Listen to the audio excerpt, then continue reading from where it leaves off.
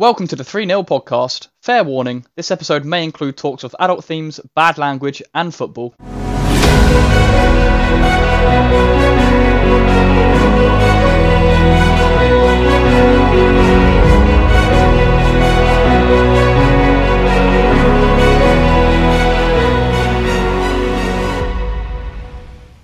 Hello and welcome to the 3-0 podcast. I'm Chuck the Arsenal fan, and with me today are my two co-hosts, Matt the Chelsea fan. Hello. And Ethan the United fan. Bonjour. And with us today is special guest, Manchester City fan and avid Sterling defender, Joel. Hiya, how you doing? Doing alright, how are you doing today, Joel? Yeah, I'm prepared for anything that you might throw at Sterling or me. Just to clarify, by Sterling defender, he's not one of those City fans who's like, loves the money, or it's actually Raheem Sterling, or like the money he loves more. Oh, it's both. No. Both. Big fan Okay. of both of them. Yeah. Money can buy you Ties happiness. in quite well. Exactly. Sterling. Money can buy you happiness, and it can also buy you Raheem Sterling. Yeah. And they're both the same thing.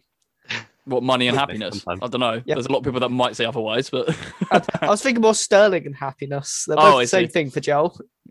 Well, no. I wasn't planning to get into it straight away, Chuck. Okay, yeah. We'll get into that eventually. Ethan, we're going to start with you today, I've decided. What have you brought to the table? Well, seeing as I missed last week's podcast, I thought I'd, try and bring Yes, a you bit of a did. debate to the podcast. I know, apologies, everyone. I know I was sorely missed. I assume Well, we assume Sure. you've listened to it. the tumbleweeds have gone by. Yeah, of course I listened to most of the podcast. Anyway, yeah, the point I'm bringing this week, which will be a good debate for us, is I think the debate that we're going forward for the next 10, 15 years, I reckon, it's going to be Mbappe versus Haaland. Messi versus Ronaldo is the big debate that's been going on for the past God knows how long. And I think Mbappe and Haaland would be the next one. I'll start off first of all by asking you guys, what are your sort of general opinions of both players? I'll start off with you, Matt. What's your opinion of Mbappe and Haaland? I mean, to start off with my opinion, if we're going by comparisons of like the two best players in the world, like I assume that's what we're aiming for. Like Lionel Messi and Ronaldo, two very different players, but they're both goal scorers, obviously. But the way they do it are two very different players. Whereas Haaland and Mbappe, I think they're more similar in the way they play. I mean, they're obviously still two different players and they're still top class players. But Mbappe, I think, relies way more on his pace and his skill, whereas Haaland relies on brute force and just his strength. So yeah, that'd be my two picks. How about you, Chuck? Well, I don't think they're going to be as good as Messi and Ronaldo. I think those two players will never be improved upon. But I do agree with Matt that Haaland uses his strength and he's got such a weird running action. He's Yeah. all everything close to the body, hunched over. He's like a bulldozer. He's like that Marvel character who just runs through everything. We did mention in our wrap up, and obviously Joel, you being a City fan, we did mention one of the funnier moments of the Champions League games last week was when Haaland was running through on goal and just made Ruben Diaz look like a small child and just threw him to the floor. Yeah, I mean, no, we don't talk about that because Ruben's been a hero for us this season. But that was scary. That no one's done that to him this season at all, and he just kind of made him look silly, didn't he? Yeah, it's mental. Like the bloke's 20 years old, like Haaland, and he's just going through of like proper, like, and as well, Diaz is like a proper Portuguese shithouse. Like, Yeah. No one knocks him over, and Haaland was like, "Yeah, goodbye."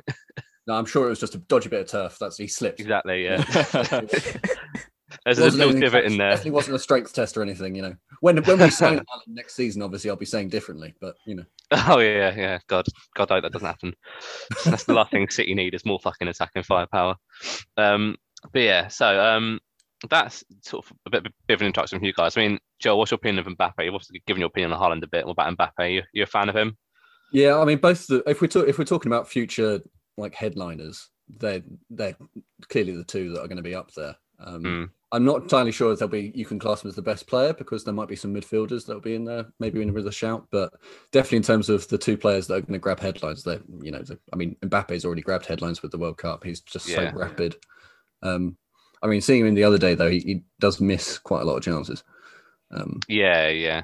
I'm guessing the midfielder. I'm guessing you're trying to put into that debate is going to be Phil Foden if you were going to put a midfielder into that debate. I mean, I'm not what to say, but yes. I was about to say, I heard midfielder and I went, he's going to put Foden in there. I mean, Foden could definitely be in there, but I'm guessing I if we're think there's talking about there's a number of youngsters of that sort of age group that could potentially be. We'll see if their talent comes through. But Anyway, Lingard's still a young talent. Yeah, he's on track to win Ballon d'Or. 29 soon. I mean, honestly, if he keeps up the form he is now, he might be the next Bruno Fernandes, Jesse Lingard, in terms of the stats he's putting up. But I mean, he's got to come back down at some point. But anyway, so talking about players who are actually young and have potential, rather than someone who's almost 29 years old now. I was going to go a little brief overview on their careers so far of both players. I'm not going to go into too much detail, but just to sort of work out how great these two young players are, and even were going back. I mean, Kylian Mbappe made his debut back in 2015. The 2nd of December 2015, he made his debut aged 16 years and 347 days, which, is insane to start off with. You're not even 17 years old yet, and you're making your debut for Monaco. I'm trying to think when I was 16. Not playing for Monaco, surprisingly enough. I don't think most of us were. I don't think what I was doing at the age of 16 is allowed to be said on a podcast. So maybe not. What, playing VFL? Exactly, yeah, playing FIFA 24 hours a day. Yeah, exactly. He made his debut then. Haaland, even more impressively, made his debut on the 12th of May 2016. He was 15 years old and 9 months when he made his debut. What league was that? This was in the second tier in Norway, right. Which is a bit different. But I mean, even so, first of all, Haaland, the size of him, he probably was still 6'2", 6'3" at that point. Even a 15-year-old Haaland was probably a physical specimen, let alone a 20-year-old one. But so Haaland started off his career at a club called Brynn in Norway, whereas obviously Mbappe started us off at Monaco. Mbappe scored his first goal aged 17 years and 62 days in 2016. Haaland's first goal wasn't until he joined Molde in mid 2017. Haaland was 16 years and 9 months old, which again is insane. You're not even 17 years old yet and you're scoring goals for your club. This is going to show the level that these two will get to. Obviously, Mbappe, as we know, started his career at Monaco. His first, he had a sort of brief cameo role a few times in the 15-16 season at 17 years old. Yeah, played 14 games, got 1 goal and 2 assists. Started a couple of games, but wasn't a mainstay in that team. And then it was the following season, the 16-17 season, where he broke out when Monaco won the league. When was the cash injection for Monaco? That was back in 2012 or 13, I think. It was a couple of years beforehand. Right. It wasn't at this time. I think but by this point in 16-17, they were trying to do it a bit more organically than they were when they, brought in James Falcao and half of I think Ricardo Carvalho was there at that time as well, almost 40 years old. But they're trying to do it a bit more organically. They're buying homegrown French players and some younger players. This is a team like we mentioned in the Falcao special. Falcao was there, Lemar, Benjamin Mendy, players like that. And he was one of these stars of this team at 17 years old, going on 18 years old. He played 44 games, got 26 goals and 14 assists, including 2 hat-tricks, one of which was a 7-0 win versus Rennes in the Coupe de la Ligue at 17 years old and 11 months. And then he scored another one later on in the season in a 5-0 win versus Metz, aged 18 years and 2 months, which, he's barely 18, already scored 2 hat-tricks in his career. It's insane numbers these guys are putting up already, and they're barely out of their teens. Or not literally, we'd be in college at this point. I mean, Mbappe's the same age I was. So he was scoring goals for Monaco while I was starting my apprenticeship at Zurich. I think, very, very different career paths me and Mbappe took. You definitely got the short end of the stick. Exactly. I mean, I'm often compared to players like Kylian Mbappe as a footballer. Not quite as good. I'm trying to think how. Yeah, I do wonder who is asking that question. Me. How is Ethan Alston similar to Kylian Mbappe in football? I mean, we're about the same height. If that's anything to go by, that's probably the only similarity I've got to Kylian Mbappe. Is about the same height. But yeah, so Haaland's career, we're talking about the two players, started a bit later. So by the time Mbappe was bagging goals in Liga, Haaland had just joined Molde. Didn't really play too much in his as he joined in the first season. I think he only played what was it here? Yeah, he started 4 games, played 16 games and didn't get any goals in his first season. And then when he joined Molde, he played 20 games, got 4 goals and 1 assist, which again isn't amazing, but considering he just turned 17 playing in Norway. It's quite impressive. And I think you've also got to consider the players he's playing with. Like, as much as he was playing for one of the best teams in Norway, he's still only being supplied by Norwegian players, whereas Mbappe was being supplied by Bernardo Silva and Thomas Lemar. Like, you think you've got to like sort of pay attention to the context of both teams. And Bakayoko. I don't know if Bakayoko was supplying through balls, but he was definitely playing in that team. Yeah. Yeah, Chelsea legend, Tim Bakayoko, that is. Legend for the wrong reasons. Let's just put it out there. Quite possibly. And then, I'll go on to the 17-18 season next. This is when Mbappe, he's joined PSG at this point. We'll probably get onto the financial fair play element later on, but somehow PSG managed to sign Neymar and Mbappe in the same season without breaking financial fair play.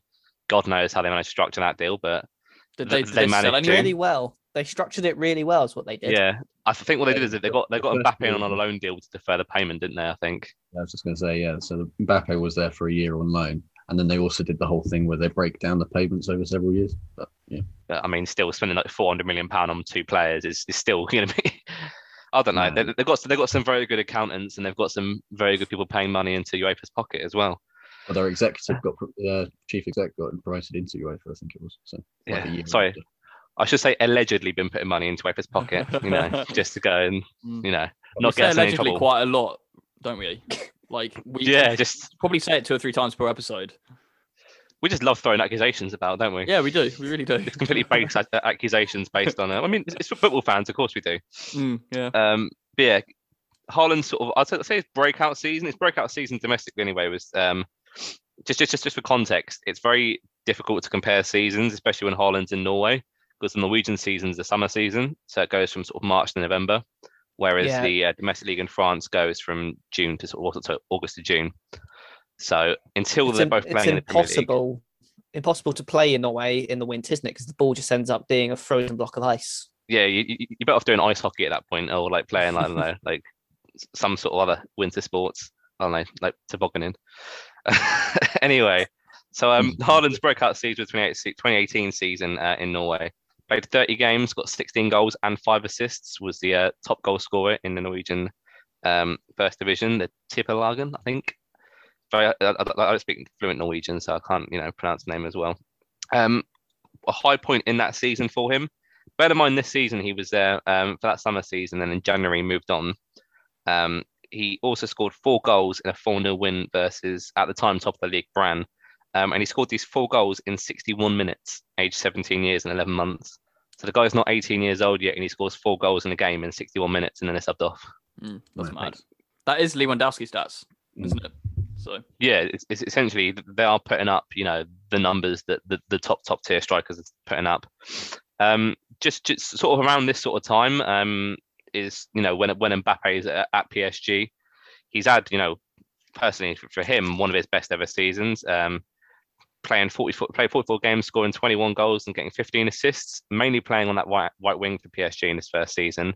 And while Haaland's bagging in goals in the Norwegian Tippelagen, you've then got Kylian Mbappe winning a World Cup with France. Slightly different parts of their career. It is again worth mentioning that Haaland is 2 years younger than Mbappe.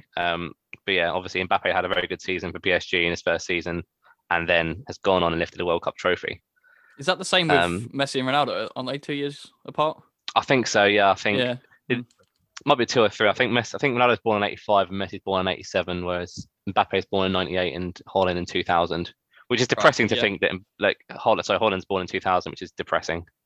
He's 2 years younger than I am.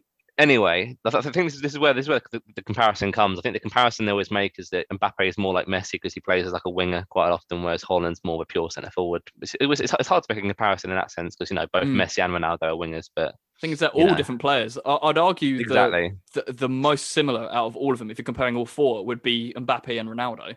Because of their pace and their skill. Like in if you look at Ronaldo's earlier career, especially at Manchester United, he plays more like Mbappe does now at the moment. Whereas Haaland is obviously nothing like Messi in either other way around. So yeah, I'd argue they're the most similar players, wouldn't they? Yeah.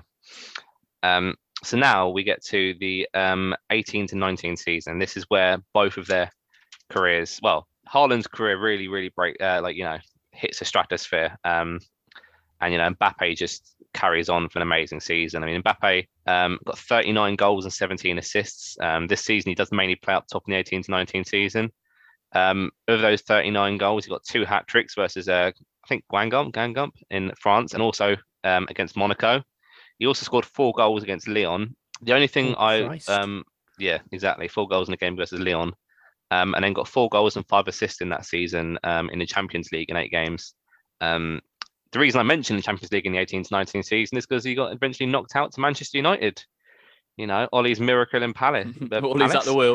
Paris. In Palace. Did they have to play in the Palace Stadium? No, it wasn't a miracle in Palace. The miracle in Palace was that the game didn't fucking get called off, I think, this season. But yeah, Mbappe had a brilliant season from his standpoint. And then, yeah, the 1920 season is when Haaland really breaks through at Salzburg. I think this is the season when everyone sort of started paying attention to Erling Haaland as a future star. When he joined Salzburg, he didn't play much in his first season, but his second season is when he sort of like, you know, blew everyone out the water. He had 6 months at Salzburg, which is the even more impressive thing. So in 6 months at RB Salzburg, he played 22 games, got 28 goals, and got 7 assists.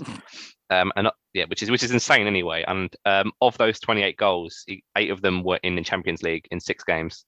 So he's playing for an RB Salzburg team. They weren't a bad team. They're a very, very attacking team, and they're a very good team. But you've got a guy who's literally, you know, 19 years old at Salzburg, bagging 8 goals in the Champions League, including 5 hat-tricks in that season, of which his first Champions League game is he scored a hat-trick in versus Genk, and it was in 45 minutes. Yeah, he's got a 45-minute hat-trick in his Champions League debut for Salzburg. He's a player who just loves a goal. He just loves getting his laces through the ball. Exactly.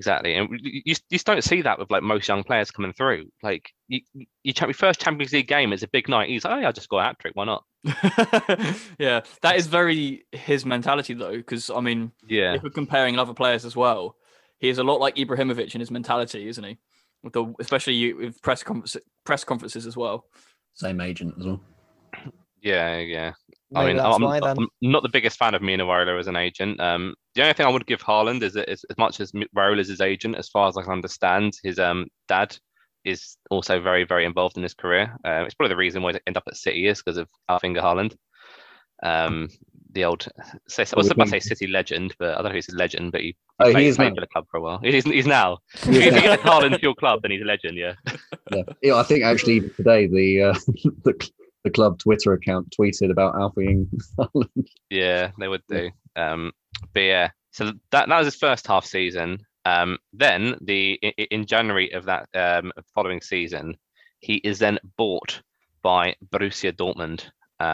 You know, there was the big rigmarole in January where, you know, there's people were thinking, is he going to United? Is he going to Madrid? Is he going where everywhere? And I think United actually offered Haaland more money. But I think at the end of the day, we offered him more money, but I don't think we were willing to pay the agent fees that to Raiola that Dortmund were. And I think also Dortmund, I think Haaland knew that if he'd have joined United straight out of Salzburg, it might have been one step too far. Whereas joining Dortmund was a good stepping stone for him, which is a good decision he's made. So he joined Dortmund for about £20 million, which, you know, between 18 and 20 million is absolutely nothing in comparison to, you know, the levels he's hitting now. And he's going to be worth about 200 mil, isn't he? So it would definitely be up there in terms of how much he's worth. Yeah, I think 200 mil is a bit much, mate. 120, 130. The numbers they quoted Barcelona supposedly, I think, was 150 plus a whole load of agents' fees and stuff. Yeah, I think it came almost to 200 million in the end, but the actual figure was 150. I can imagine that's probably their first. I can imagine it'll be negotiated down a bit because I don't think anyone is going to be paying 200. As good as Haaland is, I think £200 million in a post-COVID world is probably a bit too insane. But I should say they've been quite quick to deny those figures. Yeah, those were the reported figures coming out. But yeah, I mean, if it is Barcelona, it's going to be paid in 15 billion installments because they're broke as well. So I don't think Barcelona are paying anything for anyone at the moment.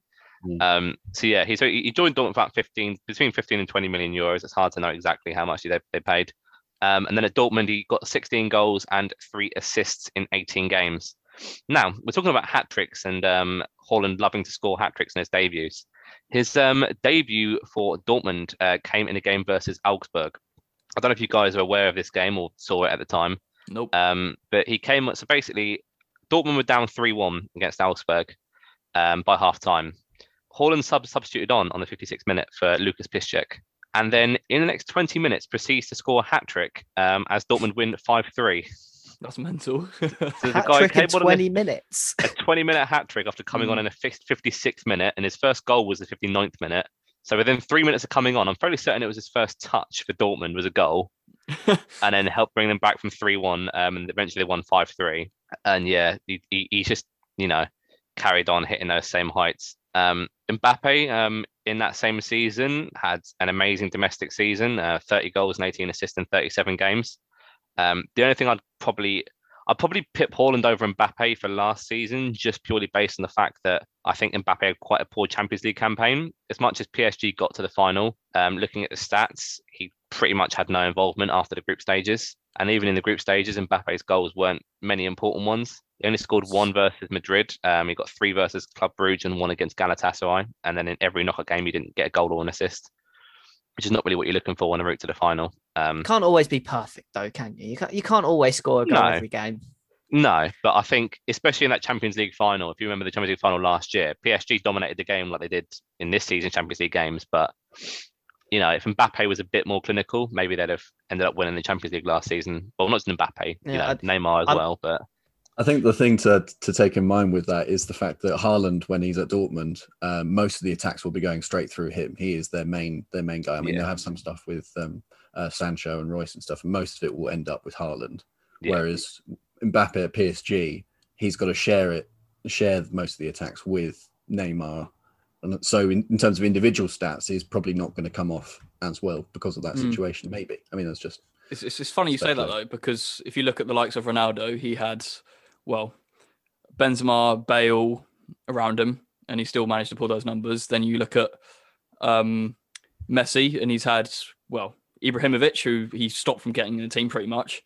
You had... Yeah, but to be fair to Messi, the players around Messi were feeders. Like he had Xavi, Iniesta behind him, who just fed him the ball. This is one of the points that's actually been put against Haaland at the moment. Is the reason that a lot of pundits think that the reason that Dortmund are looking to sell Haaland over Sancho, they're looking to sell both of them purely because of the fact that they might not get Champions League, and if they don't get Champions League, that's devastating for their finances. But I think one of the things a lot of pundits are saying is Haaland actually helping this Dortmund team by being the actual focal point for it?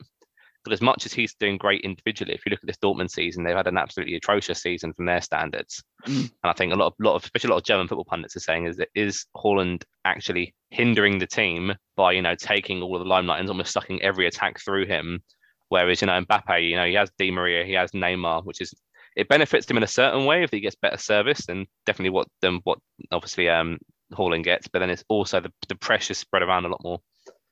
So I'm guessing the argument could work in either way. But getting on to this season, which I think's honestly one of the most interesting stats I saw from I used the website Transfermarkt for the information I used for this. Mbappe and Haaland this season are on exactly the same goals and assists according to Transfermarkt. Both of them have 33 goals and 10 assists this season. Haaland's just got it in less games. So Haaland's played 34 games and got 33 goals and 10 assists, which again is astronomical considering he's in a very, very poor Dortmund side at the moment. They're in 5th in the Bundesliga. They're actually behind my favourite German team, Frankfurt, as well at the moment by about 7 points. So I don't think Dortmund are going to get Champions League football this year unless they beat City, which, the games tonight could happen. If the referee doesn't disallow any more Jude Bellingham goals, they might actually end up winning. It was a horrible it killed him. Don't know what you're talking about. You saw that high foot. It's coming in at the pace. No, not having it. Can I also just mention Haaland's ringtone as well? His ringtone? I'm not aware of his ringtone. What is it? It's a Champions League theme tune, isn't it? It is. He revealed that after being asked this question. Would you ever move to Arsenal? He said, "No, I like my ringtone too much." Yeah. So that also means that he's going to leave Dortmund if they don't get Champions League football, which I think isn't really a surprise. As far as I'm aware, I think both Haaland and Sancho are not looking to go, but I think Dortmund were looking at offloading Sancho anyway. They're preparing for Sancho to leave, especially after last season. And I don't think Haaland's staying at Dortmund without Champions League football. So I could see Sancho going Manchester United. You guys need a right winger. He could do. I mean, you guys have been linked for so long with him though. But Edward was fucking incompetent, so it's hard. It's just hard to get deals done. Yeah, just someone to sell on value from that. So we're essentially getting money from United. Quite like that. Well, that's right. I know you already fucked us over with Carlos Tevez. Why not fuck us over with Sancho as well?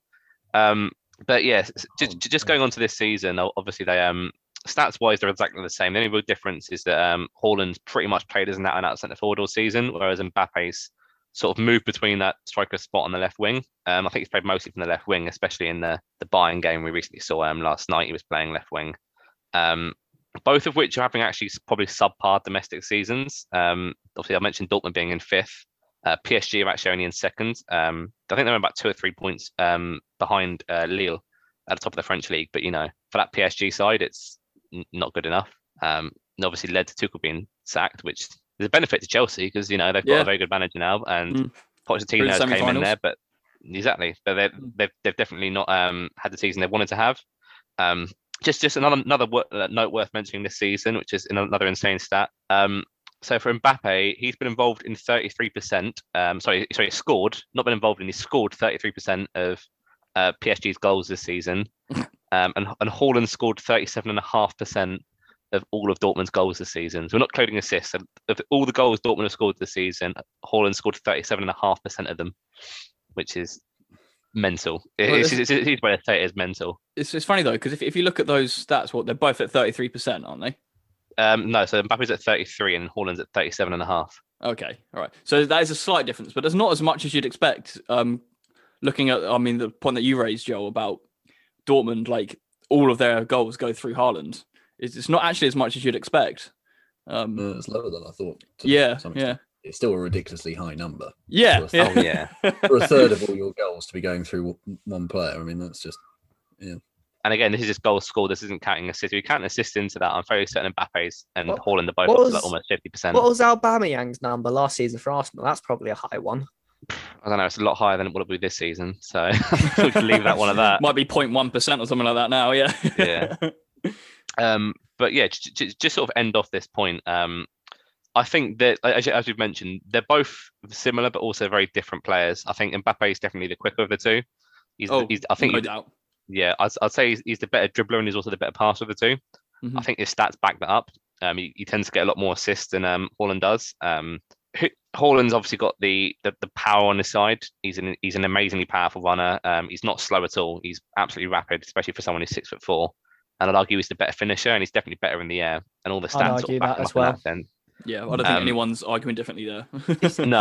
He's also the scarier of the two, I reckon, because you've got a 6'4" Norwegian bloke sprinting at you at not speed without using his arms as well, just running at you with like limpy arms, just like I'm just like a tank basically, just running, scary as hell. I was just going to say, I think one of the main differences I think when you watch them is that Mbappe looks like he should be good because he looks kind of smooth in his movements. Everything. When you watch Haaland play, it sort of looks like he should be crap. He looks all over the place, but then he'll do brilliant.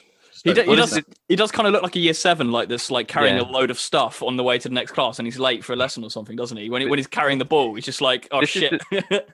Apparently, like that kid in under 13s who's grown much taller than everyone else and just looks out of place. It is very surprising actually. Apparently, the reason that Haaland is so good as he is he like a few players hit his growth spurt quite late.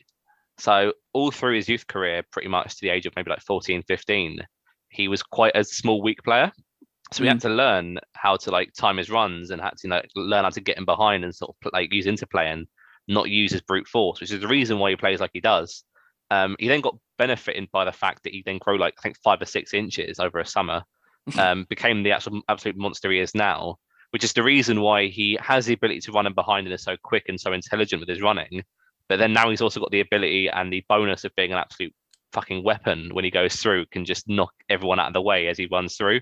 So you've got an intelligent attacker with ridiculous speed and a frame that will knock off most centre halves in the world. He's definitely going to be something. I mean, it's hard to say who will be the better player at the moment. Obviously, Haaland's younger. Mbappe's been playing for longer. Mbappe's won more. But I'd argue Mbappe's, he's won more because he's played in an easy league to win. Like, as much as Haaland's playing in the Bundesliga where surprisingly, it's actually easier to score in the Bundesliga than it is in the French league. The stats do back up this. It is easier to score in the Bundesliga, but he's playing for Dortmund, and Bayern win the league every single season. Like, it's hard to win trophies at Dortmund because it's either going to be a DFB Pokal or, nothing. And with Norway as well, he's not going to win anything. Exactly. That would have to be a hell of a carry for Haaland. Yeah. So. Whereas Mbappe obviously played in that amazing French team. As much as he was one of the main players in that team, he had a lot of help in that World Cup winning season. He had Giroud there. I mean, Giroud won it for them, really. Yeah, the guy who scored no goals in the Italian competition won it for France. Yeah. It was support. It was more support, and that hair. Exactly. Well, yeah, definitely. I can never take away his hair. And then Mbappe plays in this PSG team where they're expected to win the league every season. It would be a very, very interesting debate to go and see, because they're going to be at the top of this. Them with a few others maybe will be at the top of the game for the next 10 years. And especially in this Norway team that they're building, I am very excited to go and see this Norway team, because they've got Haaland, they've got Alex Sørloth, who's an ex-Palace player who's currently playing for Leipzig. They've also got Ødegaard, who may stay at Arsenal, who knows yet. And they've also got Sander Berge, who's at Sheffield United, but is way too good for Sheffield United as well. There is quite a few really good young players coming through in this Norway side, so it would definitely be interesting to see going forward. And then obviously France have the most ridiculous abundance of young talent in the world. So I think definitely, of course, the next 10 years, it'll be a very, very interesting debate. But personally, I prefer Haaland. I'm slightly biased. I'm a bit of a Norwegian-ophile. And, he's apparently Haaland's friends with Ollie and is quite close with Ollie. So, you never know. We might try and hijack the deal from City until they fucking throw 20 million on top and we're fucked. Okay. So basically, you prefer the player that's most likely to join Manchester United? To a point. I mean, I don't think either of them are likely to join Manchester United in any sense. I think that Haaland's either going to go to fucking Barcelona, City, and I think that Mbappe is going to go to Madrid. But I don't think Mbappe will leave PSG. Not at the summer. I think the most likely player out of the two of them to join the Premier League is Haaland. Yeah, I think Haaland's pretty. I think Haaland, he knows his next destination is the Premier League. He grew up in England as well, doesn't he? So he's said that he wants to come back at some point. Yeah. Obviously, he's born in Leeds, which is again very surprising. But he's born in Leeds. He could join Leeds. Go play for Marco Bielsa. Oh, that would be horrible. I don't think Leeds have got the money for that. Leeds are one of the teams that he's been pictured in a shirt of. City oh God. He doesn't want money. He just wants to beat Manchester City as Leeds. It'd be a very interesting summer, like you've mentioned.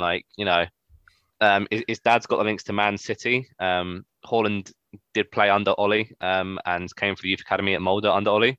So he's got connections to both clubs. It'll be very, very interesting to go and see. I mean, the one team we can definitely rule out is Arsenal. Because they won't have Champions League. Even Chelsea are in slight contention because I know that. So we haven't ruled out Leeds. We've just definitely ruled out Arsenal. Yeah. What about Southampton or Bournemouth? Honestly, I reckon it's more likely to go to West Brom than he is Arsenal. So yeah.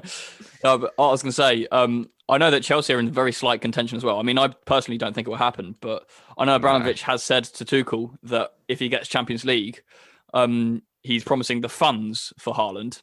So that can also be taken as I'll buy you anyone in the world if you get Champions League this season. So it'll be very interesting to go and see where he goes. I think that it's going to be a very, very interesting summer in terms of strikers available because allegedly Harry Kane's going to be available in the summer because he wants to leave allegedly.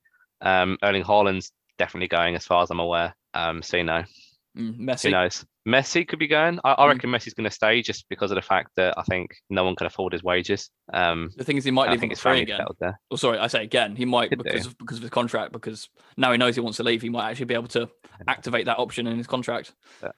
Anyway, doesn't he? So the president, who got voted in. So I don't think Messi's going to leave now because his family weren't keen on leaving before anyway.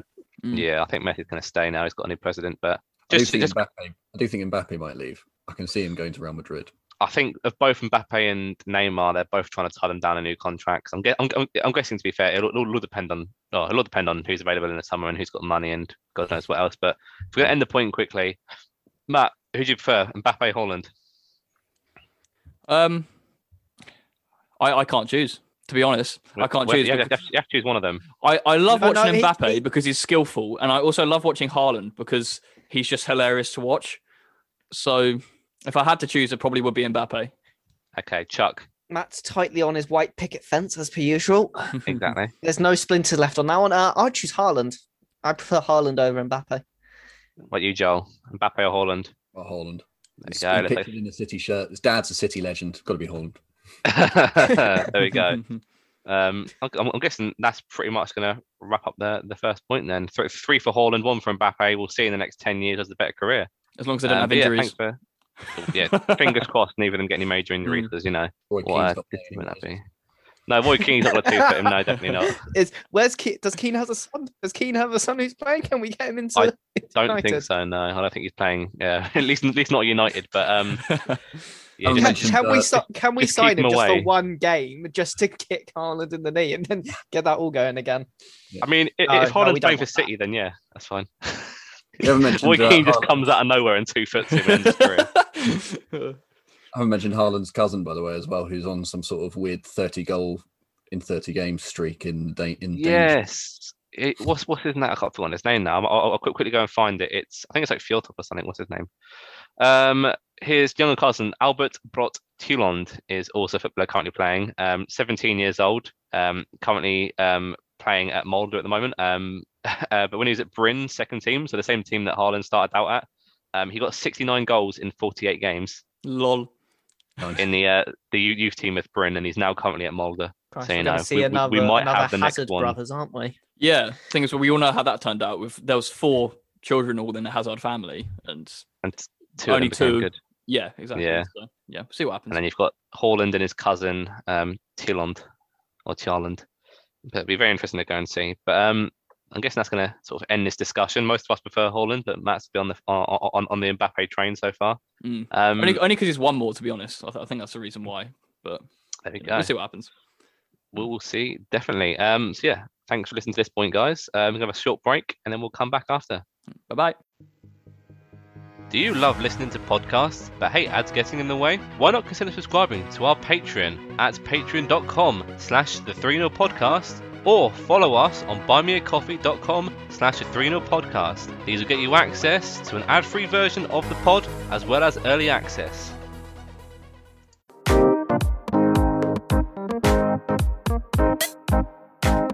Hello guys, Connor here from the Bundle YouTube channel. We are not only a podcast but a source of your entertainment too. Here's a quick insight of when one of our members thought that the moon was actually bigger than the Earth. Roxby being like, yeah, it's mad, like that's bigger than the Earth, isn't it? I mean, me and George just... Oh no. That time when we remember Gordon Ramsay screaming and made one of his chefs into an actual idiot sandwich. Idiots. An idiot. The violation on that. And lastly, when in school, we go back and touch on the most memorable moments. I need to get to my lesson, whatever. You're on the wrong side, doesn't matter. No. And he goes, he gets there, and you go, oh no, you got to go all the way round. Turn around. You can find us all on The Bundle on YouTube, or find us on Instagram, which is at @the_bundle_, Twitter at @the_bundle_, Facebook, which is The Bundle Podcast, and finally TikTok at @the bundle_.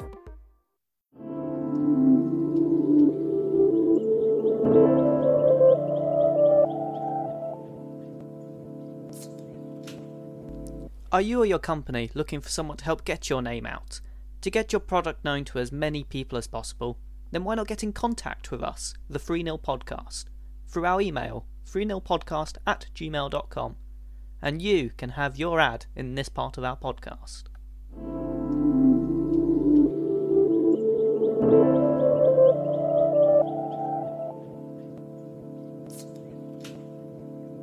Hello and welcome back to the 3nil Podcast. This time we've got Chuck with his point, so take it away. Thank you, Matt. Now, my point, and I'll put this bluntly, is a headache. I spent hours and hours poring over this just to try and understand it. And yeah, I still don't. My point today, alongside Joel, who's here to do some ranting for me, is all about the financial fair play, their rules, what they are, how it works, why it was implemented, when it became a headache, and who in their right mind thought it was a good idea to talk about this in the first place. I'm blaming you, Joel. Well, you shouldn't have invited a City fan on a podcast then, should you? That's very true. Does everyone here know what FFP stands for, what it is? I mean, to an extent, but I'm sure he'll explain it for us, Chuck. Oh yes, I will. So ferocious, frolicking. I don't know what L is. No. Help me, guys! Fucking pansies. No, it Is doesn't stand what it stands for? I thought good try. Good try. Frolicking penises.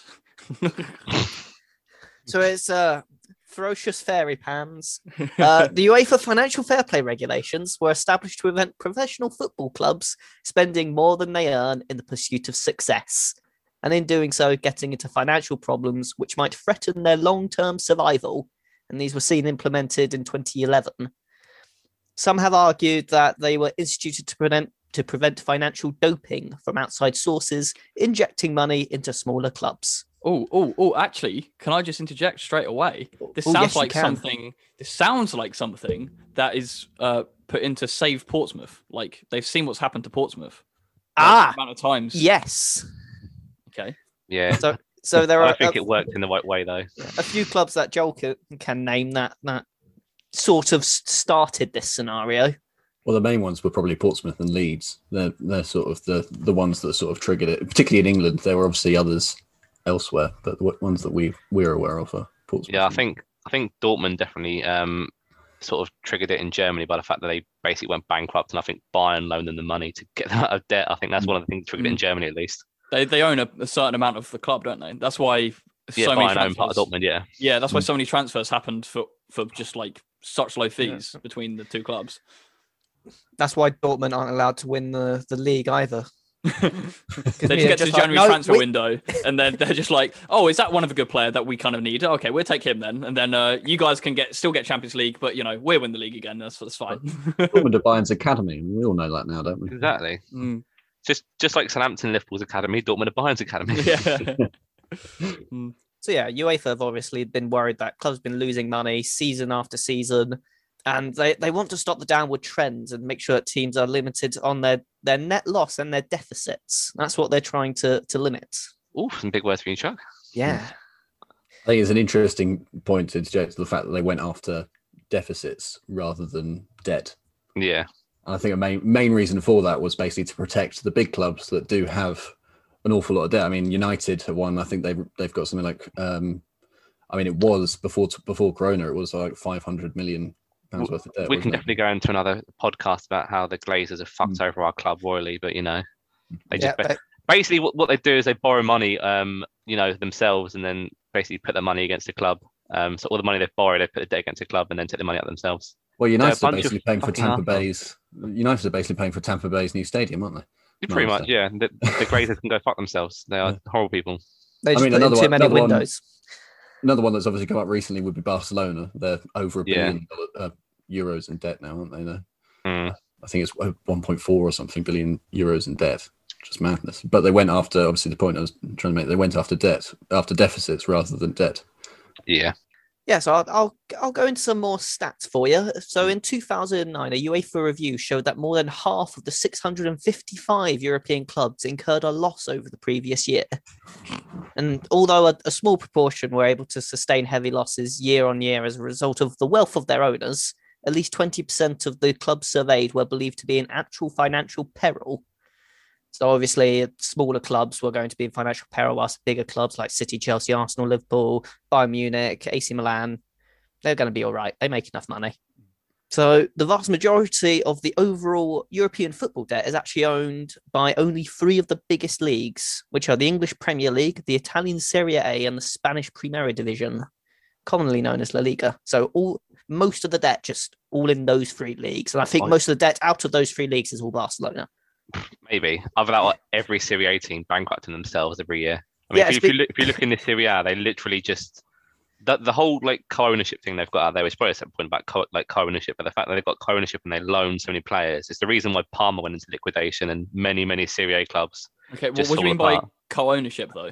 As in what they used to be a thing. Have?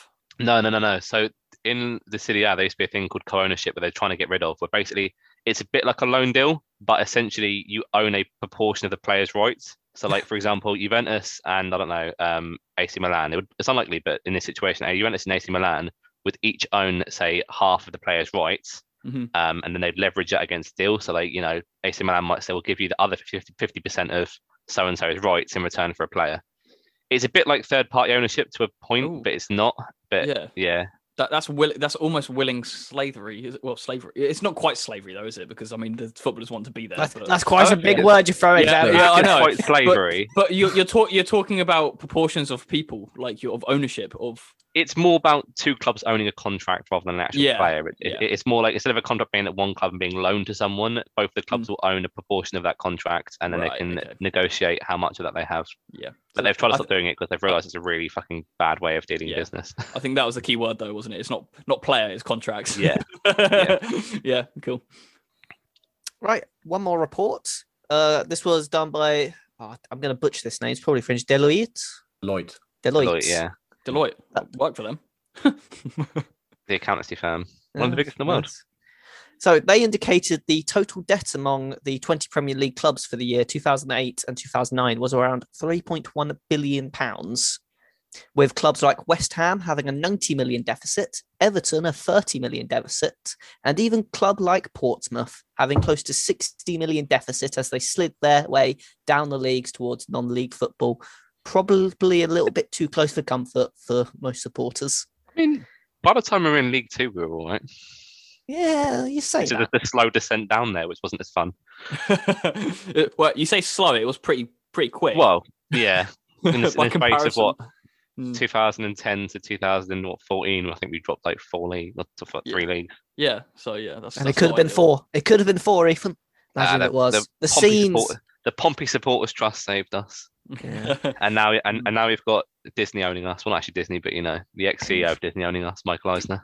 Can I just say, those of you that haven't listened to the Portsmouth episode, what one was it? Was it one of the early, I think it's the second or third one. Right, yeah, okay. So it's one of our earlier ones. If you haven't listened to that about the Portsmouth section and you're listening to us now, I suggest go listening to that. Because then you'd understand what we're talking about Portsmouth quite a lot. I understand to a point. I think even we struggle to understand it when you go into the depths of how fucked Pompey were, but it'll give you at least some sort of knowledge about what happened. Shall we have a look and see if the financial play rules were successful? Oh, go on, Chuck. We can look. I'm pretty sure I know the answer. Bit I am. Well, I mean, when I was talking to Chuck about this, one of the ways that we thought of how can you decide whether financial fair play is successful is obviously looking at, there's kind of 2 ways to see it really. Is, are the leagues still competitive? Is football still football in that respect? But also in terms of, are clubs still going into administration, or has that been solved?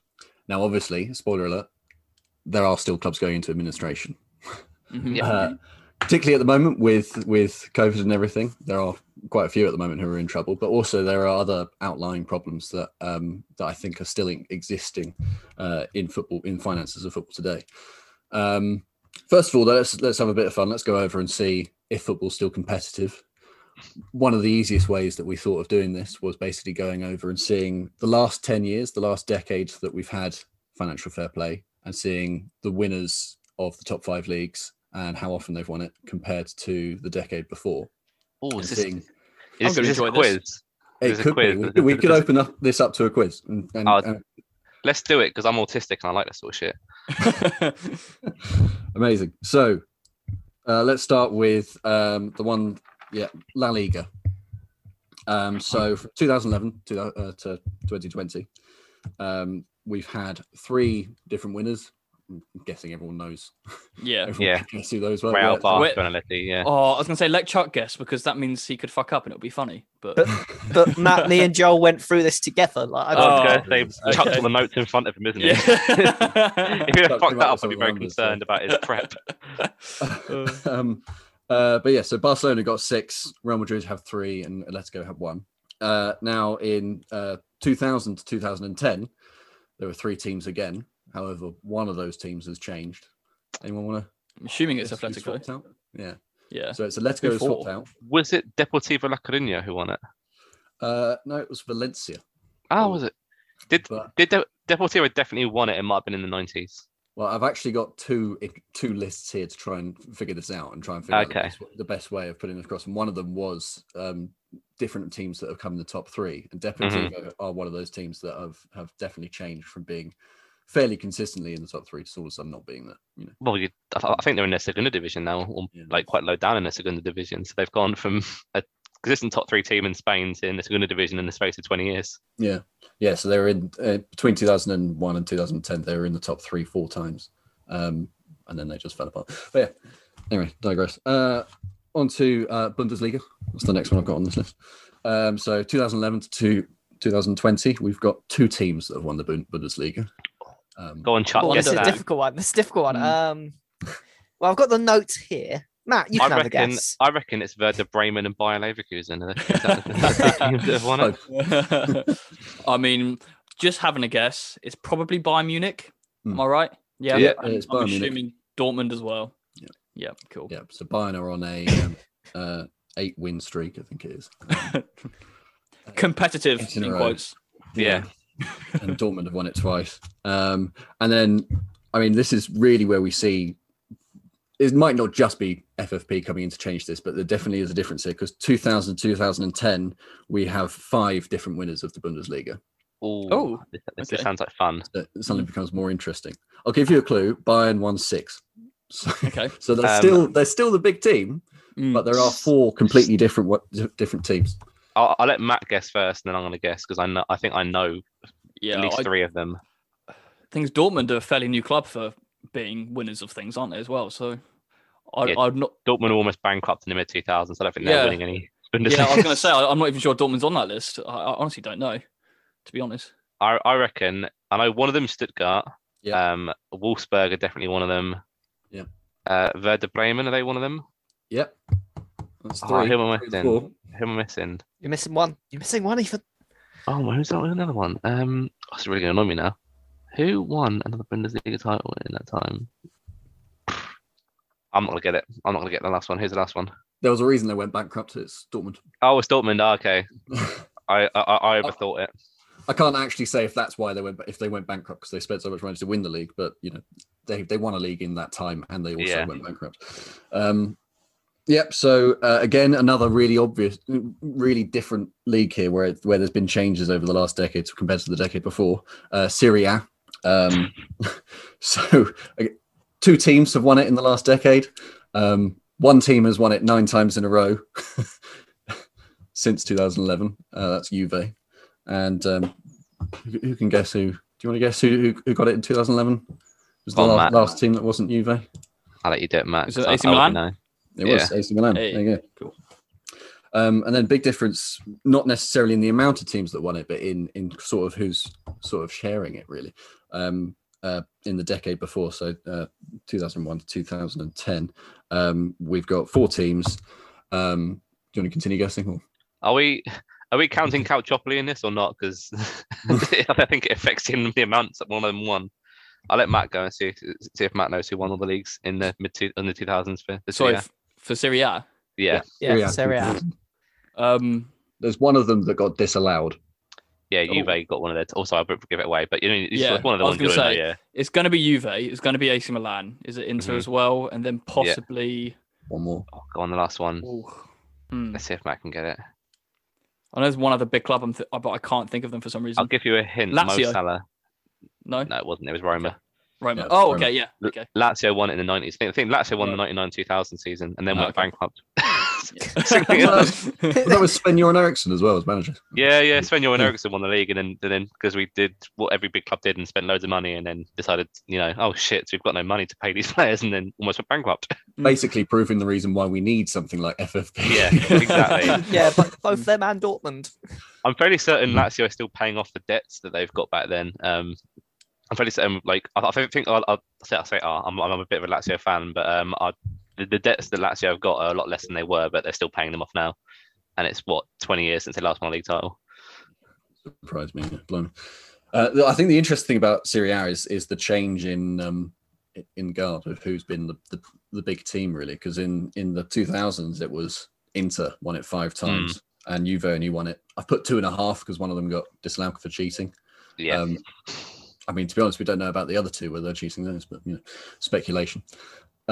But then Roma and AC got it once each. And I think this is the first time we have an accusation where we don't need to say allegedly. We know for a fact they cheated.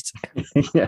I mean, in fairness, Italian football and cheating, I think, go hand in hand. If you look back allegedly, we're saying allegedly to that. I can definitely say this is not allegedly, because if you go back in every football scandal, there's been about at least 5 to 10 match fixing scandals in the past 30, 40 years involving the Serie A clubs. They just love blowing referees out there.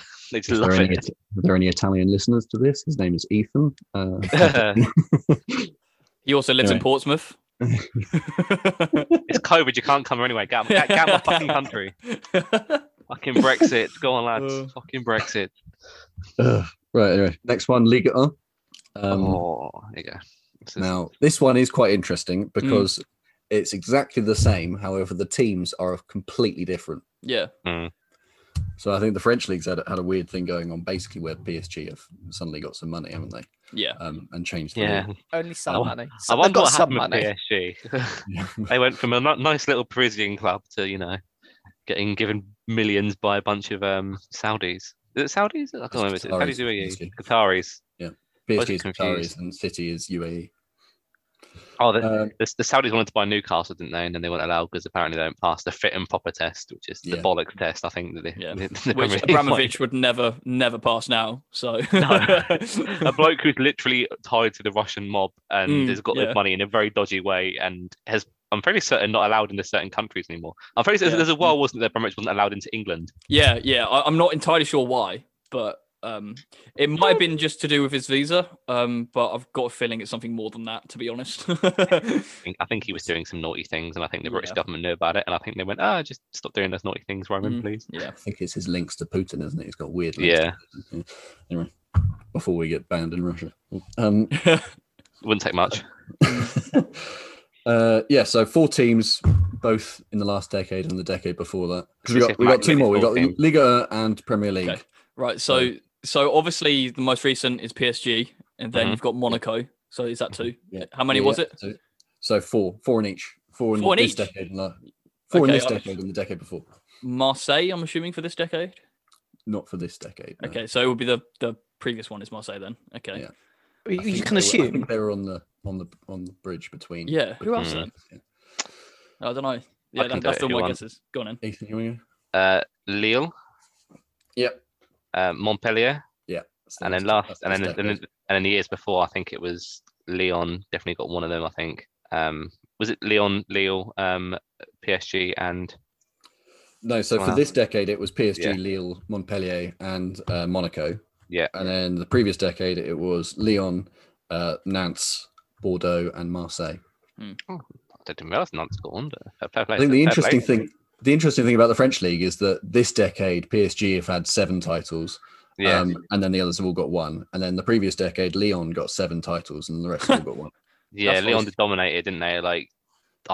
That team was insane though. They had 7 in a row. They won their first Pernambucano was there, and Juninho was just an absolute fucking machine. Lloris was there for some of it as well, wasn't he? So I'm pretty sure he was there for the latter years. I'm fairly certain he wasn't there that much during the league domination. It was Gregory Coupé, I think, was the keeper at that time. Oh yeah, I always used to sign him on Football Manager. 2004. Anyway, so Premier League, last one. So Premier League is the exception to this sort of rule of lack of competitiveness for the last best decade. league in the world. That's why. Yeah. So the Premier League's got, whereas all the others have kind of gone from 2000s, more teams are in the mix trying to win it, and then gone to fewer teams in the last decade. Premier League has gone from only 3 teams winning it in the 2000s to 5 teams winning it in the last decade. So this decade, 5 teams won it. I think we can all probably guess these ones. Yep. Not Arsenal.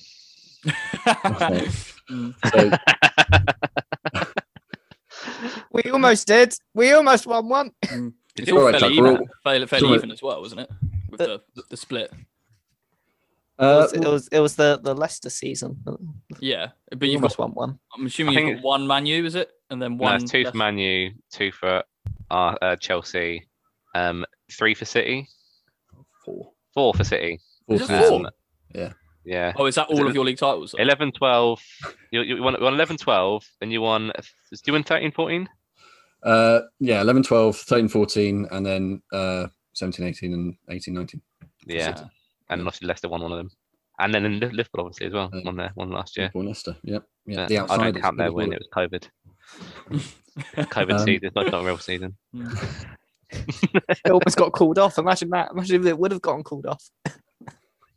But yeah, stop the count. Stop the count. That was me last season. Stop the count. No, trust me, I was hoping for the league to get cancelled, but it's the only time I'll say that.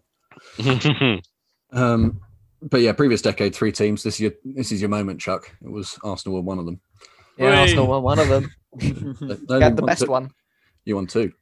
Yeah, we did. Arsenal won 2 in that time. Chelsea won 3. Chelsea won 3, and United won 5. So, fucking up, Sir Alex.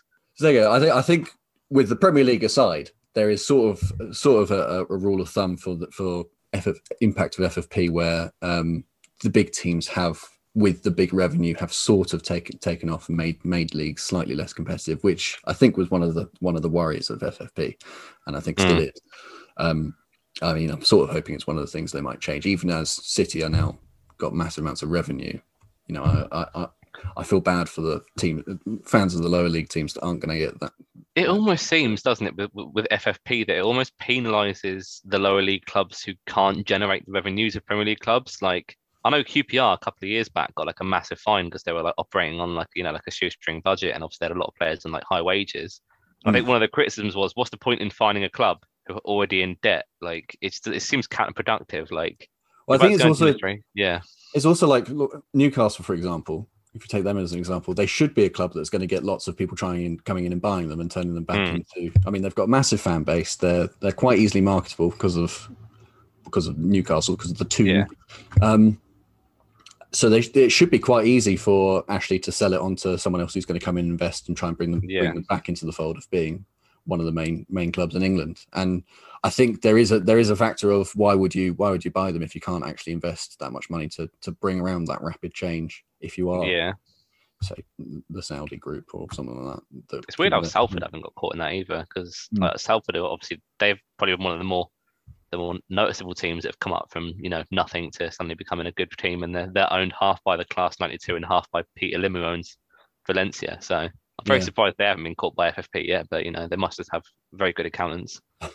I think there is a thing where they might get away with it because of the marketability of the fact of their owners of the whole thing of the Class 92, and they get quite a lot of media attention. So I think I'm speculating. I assume that's probably where quite a lot of their revenue comes from.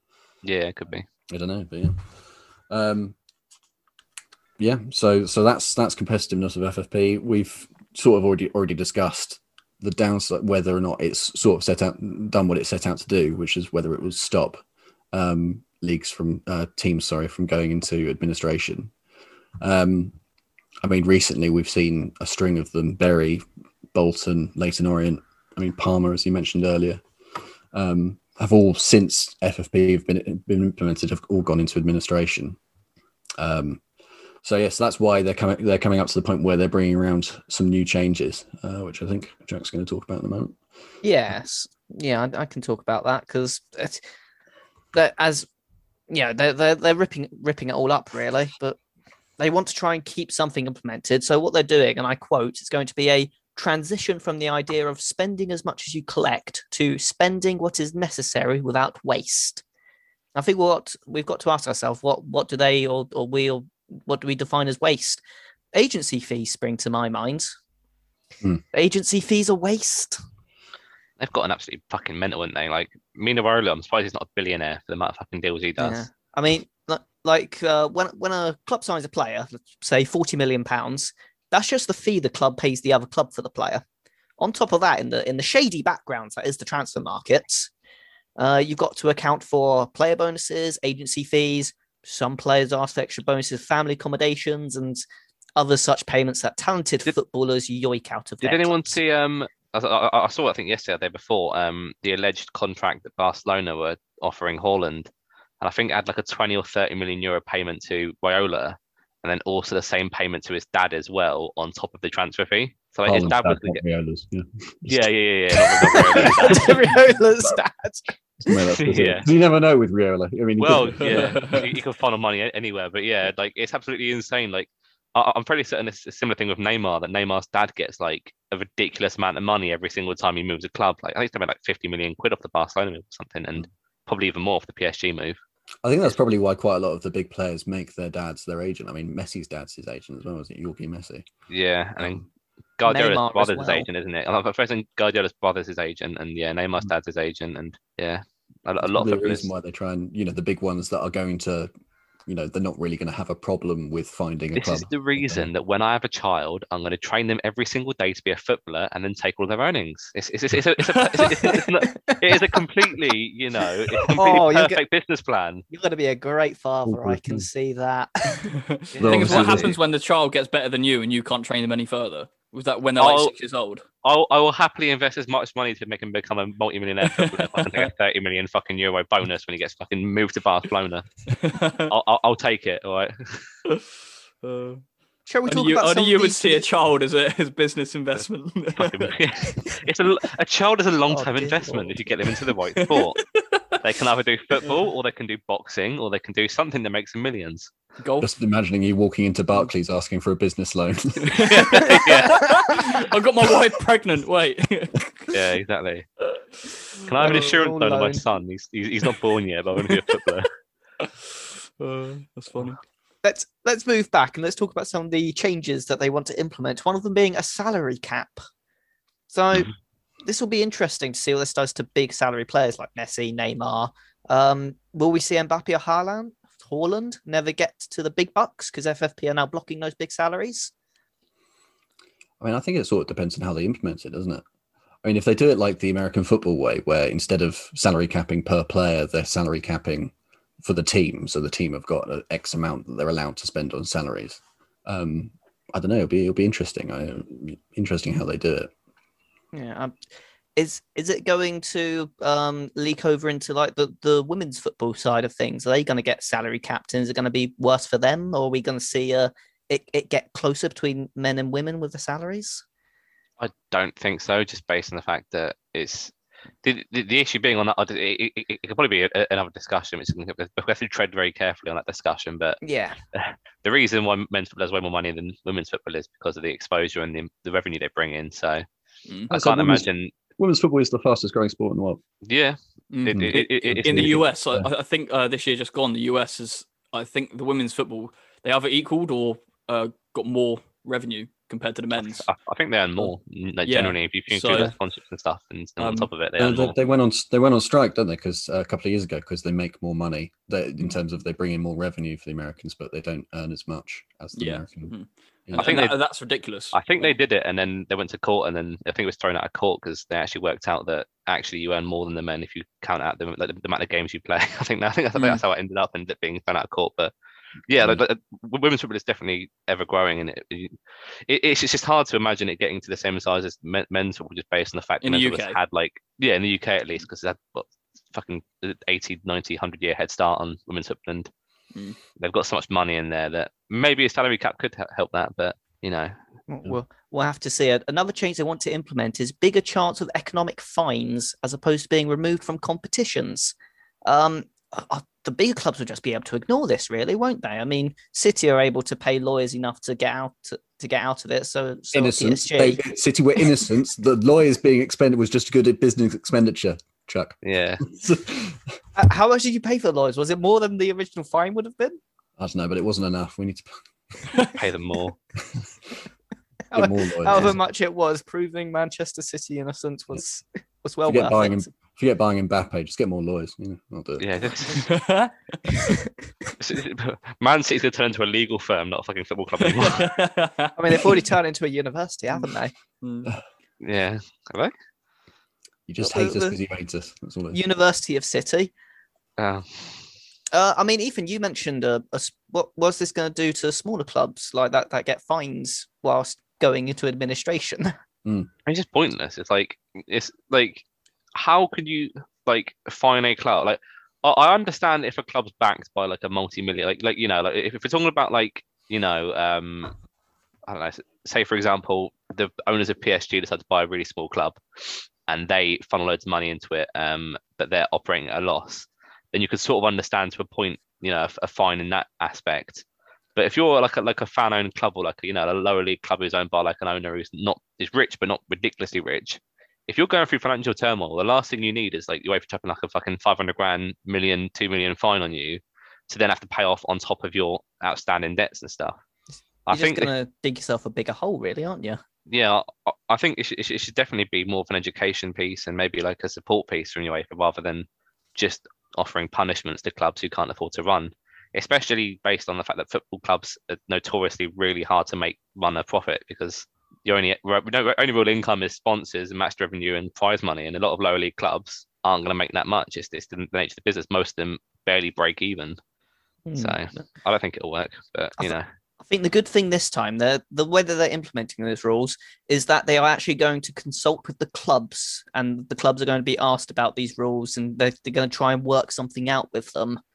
But this could mean that clubs, owners, and managers could tell the FFP to stick their proposal up their rear ends. I mean, it depends what clubs they talk to, doesn't it? Again, I mean, if they end up talking to some of the kind of established status quo ones, then they'll want more sanctions put on that sort of thing. The stuff that we just talked about, they would want it to be harder for someone else to break in. Yeah, if you hear like when they have all like the meetings, I can't remember what the big like group of clubs is, but I know that Juventus is owner, isn't it? Yeah, number G14, and the Agnelli family who own Juventus. Andrea Agnelli is the guy who runs it. And literally every time, like he's the one who's advocating for European Super League. He's the one who wants, elite clubs to it's the reason that the Champions League is changing. And I just think football's getting more and more towards the almost a bit like a Super League sort of format, and then everyone else being below. That's very interesting, Ethan, because we're actually going to talk about that. We'll talk about what all this FFP, all this change with the G14, what all this could mean. What our discussions could be. What it's inevitably going to lead to, I think, is a sort of European Super League. I think that's got to come at some point in our lifetimes.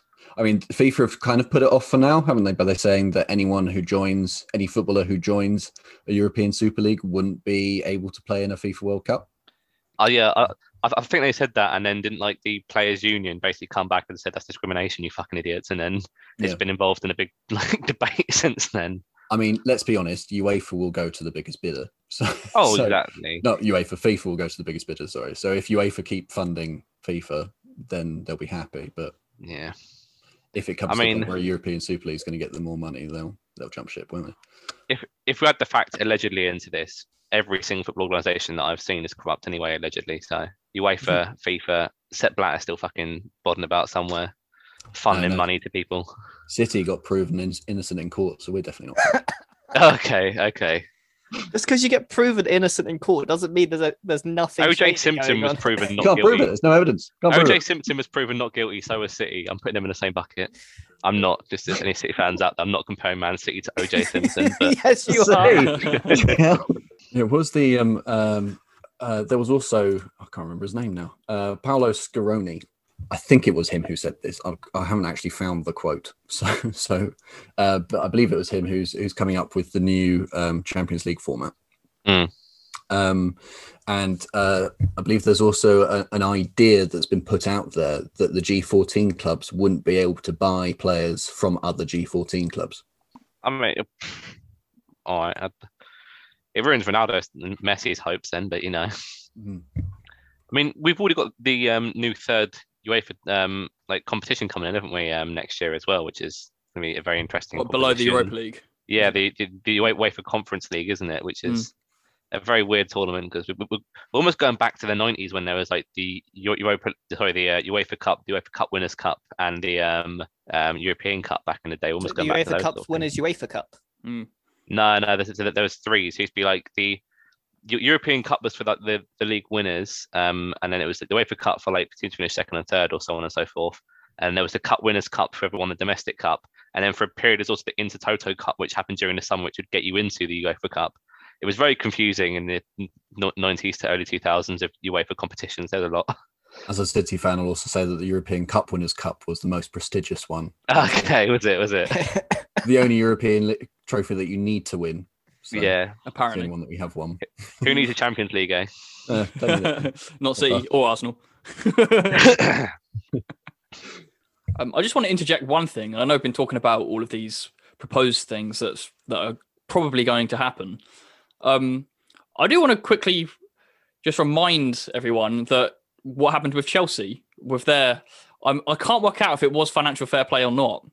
I think it was. It was something to do with like dealings with younger players, wasn't it? Yeah, I think you were just noncing up kids, weren't you? Well, I mean, not quite to that extent, allegedly. It was more down to like we just owned so many players. I mean, we are the big loan club, aren't we? Really, like we just own so many players and just loan them out for the sake of loaning them out. And I think obviously one of the other things that is similar to financial fair play was the rule of like having we're allowed as many homegrown players, I think, as we can have, but you have a certain amount of like foreign players and stuff. But yeah, I mean, we got fined and penalised for that, unlike City. And yeah, obviously we were banned for transfers for a while, weren't we? So could clarify that City have been fined for breach of FFP before. It's just not the recent one. Yeah, but I'm pretty sure City have done almost exactly what we've done, just not quite as much of a big extent as well, like regarding buying and selling the younger players. City got better lawyers. Yeah, I think that's invest in your legal team and you can get away with anything. That's what you need to do. Yeah. I think that is the case. I mean, again, all we were innocent. You know, it could be kind of innocence in inverted commas. Just saying. Yeah. No. There's no inverted commas, is there, Joel? Just innocent. Innocent till proven guilty. You can't prove it in a court of law because our lawyers are so goddamn good. So in italic, in bold. Yeah. Valid business plan, and it works. Just stick the word allegedly before it, and it's fine. That's what you need to do. City are allegedly corrupt. They can't do anything then. Or allegedly innocent. That sounds as bad. There was actually one thing that I just wanted, because we talked about Chelsea, but I forgot to mention earlier on when we were talking about clubs in debt. One of the interesting ones is Chelsea. It's because of the fact that whereas City have got £0 worth of debt because of their owners invested their money by buying shares, basically. And that's how they've got their original money. With Chelsea, covered it up. Abramovich has done it with a loan, right? Yeah. So technically, whereas United are in £500 million worth of debt, fucking Glazers, owed to the Glazers.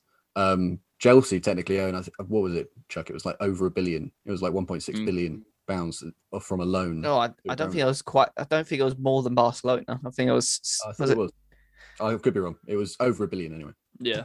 I mean, it does seem weird that that's the case, though, because Abramovich could just pay that off straight away if he wanted to. Well, I think he keeps it in the club so that then for tax reasons he I see what you mean. Straight away, and he will only have to deal with it if he decides one day to sell Chelsea. Yeah, 1.3 billion, Joel. 3 billion. There you go. Yeah, okay, it's not quite as bad, but yeah, that's more of a scheme to just. Yeah, like you say, with tax rather than actual real debt, isn't it? It's like the Glazers. we pay for the fucking stadium with the NFL team. You wonder why like all the United fans were shitting their pants of happiness when it was like rumored that the Saudis were going to take over, because we just want the Glazers out of our fucking club because they're just parasites. Wasn't there a point where Gaddafi was supposed to be buying United as well? Honestly, he's better than the Glazers. Honestly, I'd take him out. Really? The Glazers, yeah. You were throwing that one out. Gaddafi for United president. Mid-2000s, Gaddafi was supposed to be buying them, I think. Yeah. Honestly, I take like Kim Jong fucking Un over the Glazers. I don't like it. I think if that happened, Manchester United would not be in the Premier League anymore. Nor would they be in England for that matter. I feel like he'd just try and like usurp Old Trafford and just like helicopter it or ship it to somewhere else or North Korea. I mean, I wouldn't helicopter Old Trafford anywhere because it's been so fucking left derelict by the Glazers. It'd probably fall apart if you try and take it anywhere. It's still wear red though, wouldn't they? So they would do exactly. Like we are basically the Communist Party of the UK. Not at all. Ethan. Oh god! There's only a few clubs that are less communist than United, and they're probably Chelsea and fucking Arsenal. I guess United like to share their money around, don't they, with their transfer fees? So exactly. We're like Leicester, take £80 fucking million. Have fun with it. Buy a better centre half with it than what we fucking got from you. Anyway. Yep. We all happy? We all done? Yep, we're good. Yeah, let's head into a break then, and we'll see you in a moment. Cool.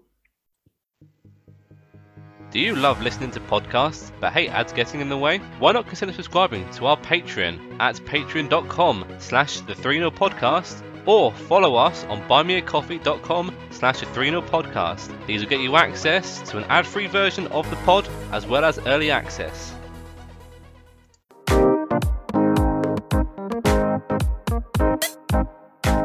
Hello guys, Connor here from the Bundle YouTube channel. We are not only a podcast but a source of your entertainment too. Here's a quick insight of when one of our members thought that the moon was actually bigger than the Earth. Roxby being like, yeah, it's mad, like that's bigger than the Earth, isn't it? I mean, me and George just... Oh no. That time when we remember Gordon Ramsay screaming and made one of his chefs into an actual idiot sandwich. Idiots. An idiot. Mate, the violation on that. And lastly, when in school, we go back and touch on the most memorable moments. I need to get to my lesson, whatever. You're on the wrong side, doesn't matter. No. And he goes, he gets there, and you go, oh no, you got to go all the way round. Turn around. You can find us all on The Bundle on YouTube, or find us on Instagram, which is at @the_bundle_, Twitter @ The Bundle __, Facebook, which is The Bundle Podcast, and finally TikTok @ The Bundle _.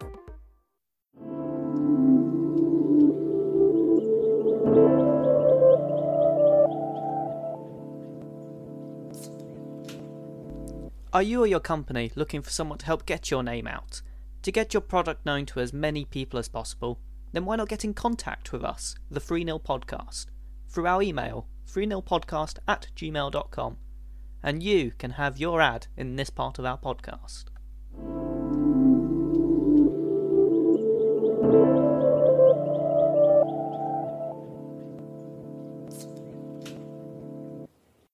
Welcome back, everyone, to the 3nil Podcast. Thank you for listening to that short ad break. I'm sure it was absolutely fascinating.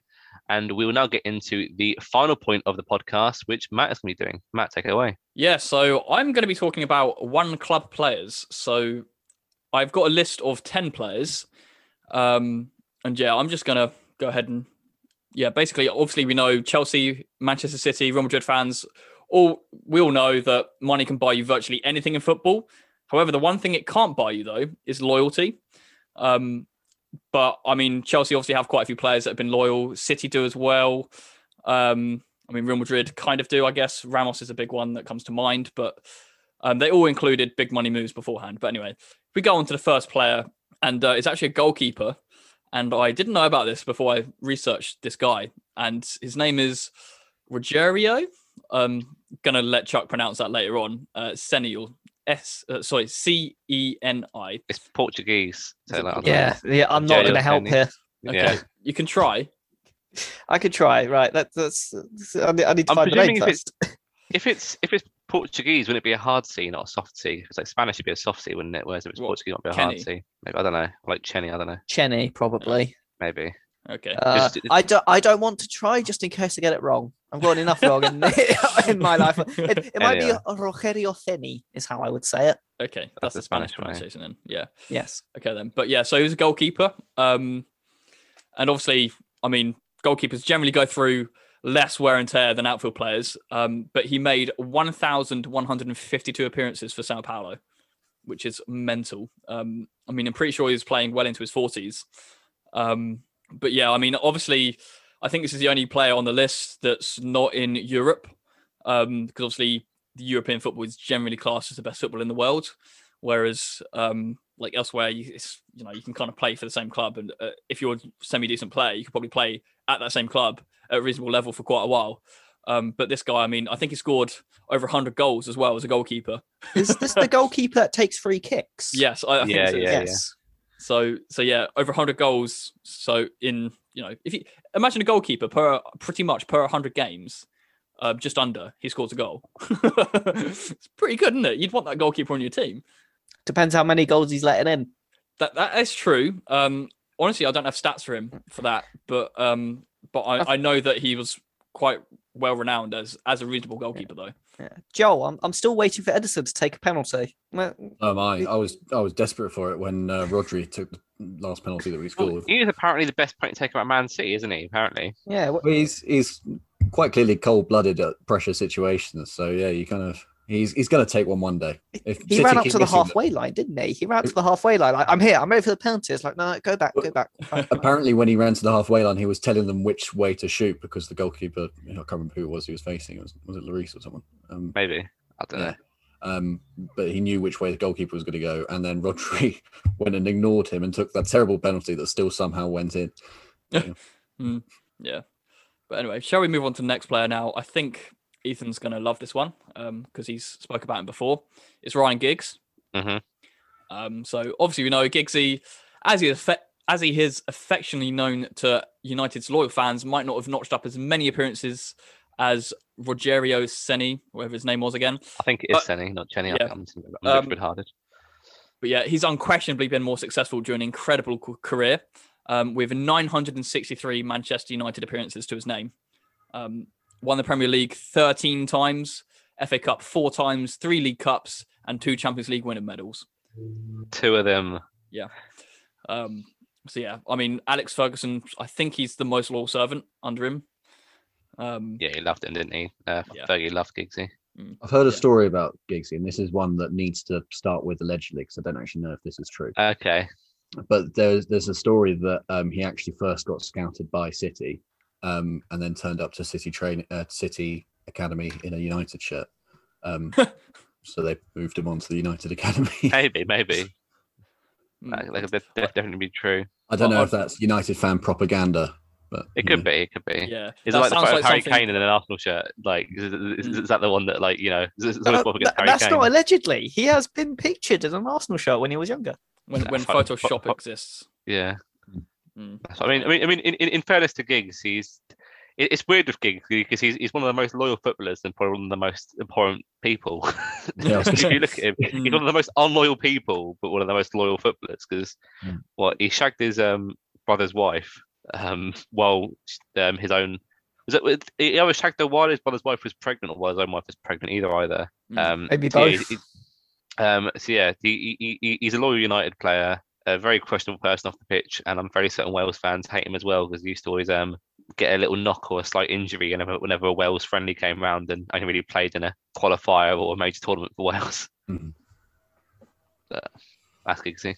Yeah, that's Giggs. I think we have covered him before, haven't we, on the previous? Yeah, I think we're going for the team of the year for the 90s. Also, team of the decade for the 90s. I think he was in. Yeah, he definitely wasn't that. Yeah, but yeah. Anyway, we'll move on to the next player then. Very, very well-known legend to AC Milan. It's Paolo Maldini, and he got 902 appearances for AC Milan. He was just. I don't understand how he was so good for so long. Like. He made his debut, I think it was in the mid 80s. Was it 85? I think 84, 85 made his debut in, and was playing in Champions League finals in 2007 and winning them. The longevity of that man was just insane. I think there's 41 he retired at. Yeah, there's always that saying apparently that he said that, which I always like. It's like if you've had to make a tackle, you've already made a mistake or something, wasn't it? It's like the art of defending is not by making a tackle. Yeah. Yeah. I mean, you know you're pretty good whenever a young player comes along now, everyone says they're the next Maldini, you know. Well, yeah, I mean, AC Milan have retired 2 numbers in their club's history, and one's for Maldini and one's for Franco Baresi.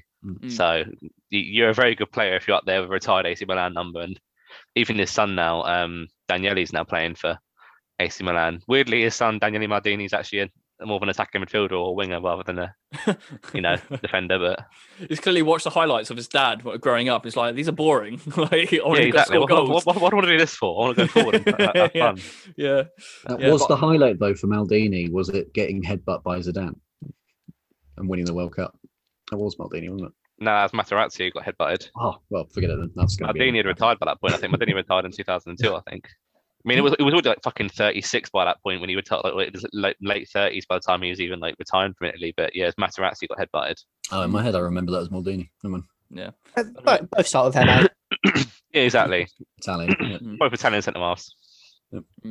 But yeah, he won 26 trophies, which is actually mad for a player, isn't it? 5 of those were Champions League, which I don't know if that's the most, but it's definitely up there for a single player, isn't it? Yeah, Champions League trophies.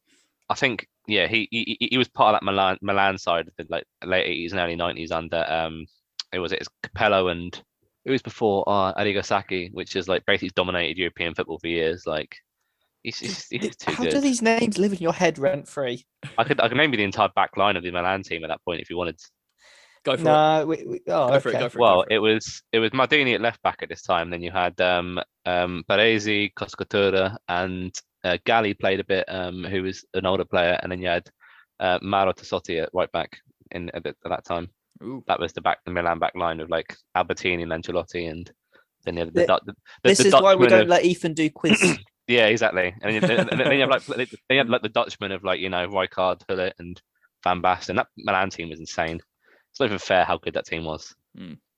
Anyway, onto the actual players rather than me just waffling on about Milan team in the 90s. Yeah, we'll move on to the next player now. He's a Leeds United player. 744 appearances for him, and it's Jack Charlton. I don't know if any of you know him. Yeah, no, I'm sure my dad Bobby does. Charlton's brother. Yeah. Mm-hmm. Yeah, he was basically he was a centre half for Leeds during one of their most successful periods at the time, and was just I don't want to say an absolute shithouse, but he was like he was imagine a centre half who was English playing in Yorkshire in the 60s and 50s, and imagine how he tackled. And that is how he tackled. Yeah. I think his brother as well, Bobby Charlton, was a one club man, wasn't he? No, he wasn't. He played for Preston after leaving United and then went to America. But I think that there's one story that always sticks with me about Jack Charlton and Bobby Charlton. And this wasn't when they were playing, it was later on. They had like a game. Apparently, they had a very, very bad history between each other and they weren't like exactly very close. But apparently, after one game, Jack Charlton turned up at Bobby Charlton's training ground and just gave him basically a bunch of shot animals. He loved going out shooting animals and like hunting and stuff, and just had a bunch of like shot pheasants in the back of his car. Oh, gave it as a gift. Yeah, not just have a load of dead animals because I don't like. No, it was a genuine gift. It was like a thing. Like basically, he was just an old-fashioned bloke who was like, "Here you go, Bobby, you softie. Here's some fucking shot animals." Like that. Oh, I see. Yeah, that's fair enough. I mean, one other thing. Billy been asked to do some shooting practice and got confused. Yeah. Oh, Joel. No. One other thing to mention as well, just quickly, he was part of the 1966 England World Cup winning team. So I mean, that's obviously, I'd assume, the highlight of his career.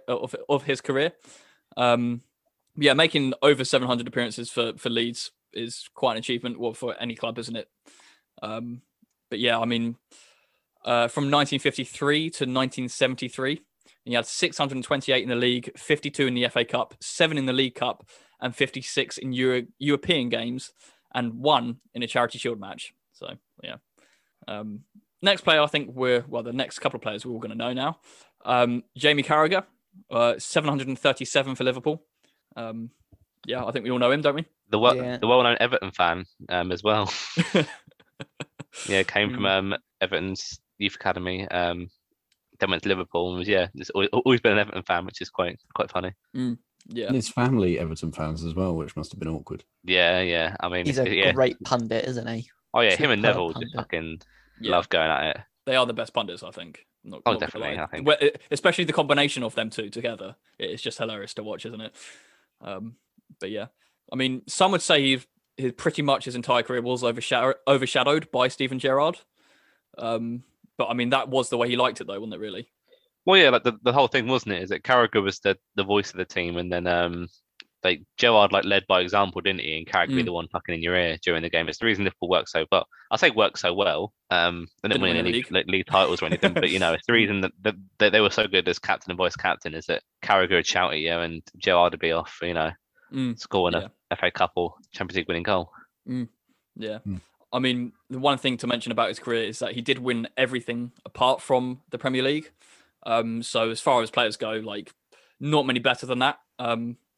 But yeah, I mean, no more than what Arsenal or City can offer at the moment. But still, no response. You can't. I've brought my guest on, and all you're doing is slandering his team. I'm not happy with this. The league is the only thing that anyone cares about. So that's really not true, though, is it? No. The best teams in the Champions League, don't they? Yeah. But no, yeah. You can just get lucky in cup competitions. Yeah. Right, Joel, you and me this season. We're Arsenal and City winning a United get lucky European in cup competitions. Have you seen Man City's Champions League record up to the knockout stages? Usually get drawn with like Belarusian second division team in the first fucking knockout round after time. All right. Okay. No, because I've heard you say this before on the podcast, and that's only in recent years because we're the first seeded team from England. The years before that, we were getting Bayern Munich, Real Madrid, Barcelona, all in the group stages. So, Yeah, but that surely doesn't count towards the knockout stages, though. That's where it doesn't. That's not really relevant. Nah, we don't talk about I can't wait for Pep to out-Pep himself tonight. It'll be funny to watch. Yeah. He's going to play like fucking Gabriel Jesus left wing back or something and just fucking go mad. Benjamin Mendy up front or something. Yeah. Anyway, back to the actual point one about rather than digressing. So we'll move on to the next player then. Paul Scholes, another Manchester United man, 718 appearances for Manchester United. He was good, isn't he? I'll give you that. He was good. I'd say he definitely is. He's at least definitely the most naturally gifted at football. Like the guy, sorry, what are you for? What? What do you mean? You said the most naturally gifted at football. What do you mean? Yeah. Well, just in general, he's the most naturally gifted in everything. It's like everything that he ever won was gifted to him. He didn't actually. Well, that's nothing gifted to him. No, there's always the stories, isn't there, that allegedly, Barcelona's La Masia were going through archive footage of Scholes and teaching their players to review footage of him, and apparently Barcelona wanted him in the 90s and offered Ferguson a blank check, and Fergie was like, "Fuck off, I'm not selling him." And if it's Ferguson, I can imagine Ferguson definitely saying that as well, because he wasn't one to mince his words, was he? No, no. He was known for the hairdryer treatment as well. So exactly. I mean, the bloke retired, came back out of retirement with a £30 pair of fucking Sports Direct boots, and fucking ran a Premier League game. It was just, I think we'll probably get onto the Gerrard, Lampard, and Scholes debate later on, but I think that deserves a special. I think. Yeah, that'd be a special. Yeah, I'd definitely put Scholes top of that. Yeah, but that's because you're a Manchester United fan. Yeah. I'll be the deciding factor in that one. Oh, I have to do some studying. You will, and I think after studying, you'll know who to choose. So yeah, Paul Scholes. No, but I mean, to be fair, one thing on Paul Scholes' side regarding Alex Ferguson, I believe I was watching a documentary. I can't remember how long ago it was, but one of the things I can't remember which documentary it was either. But one of the things that stuck out was that Paul Scholes never received the hairdryer treatment from Alex Ferguson. He was the only player in all of Alex Ferguson's managerial career where he didn't go and shout at him in the changing room. He didn't need to. The thing with Scholes, he never, I never saw Scholes, apart from maybe in his last 18 months of his career when he was 37 years old and was, he lost his legs a bit. He never really put a foot wrong. There's a story that I think I heard Ben Foster say recently on a podcast, the Happy Hour podcast, where he was talking about it, and he was in training one day and he looked over and saw the other players playing, and he saw Scholes basically take a ball out of the sky and hit the top corner or something. It was some amazing things Scholes had done.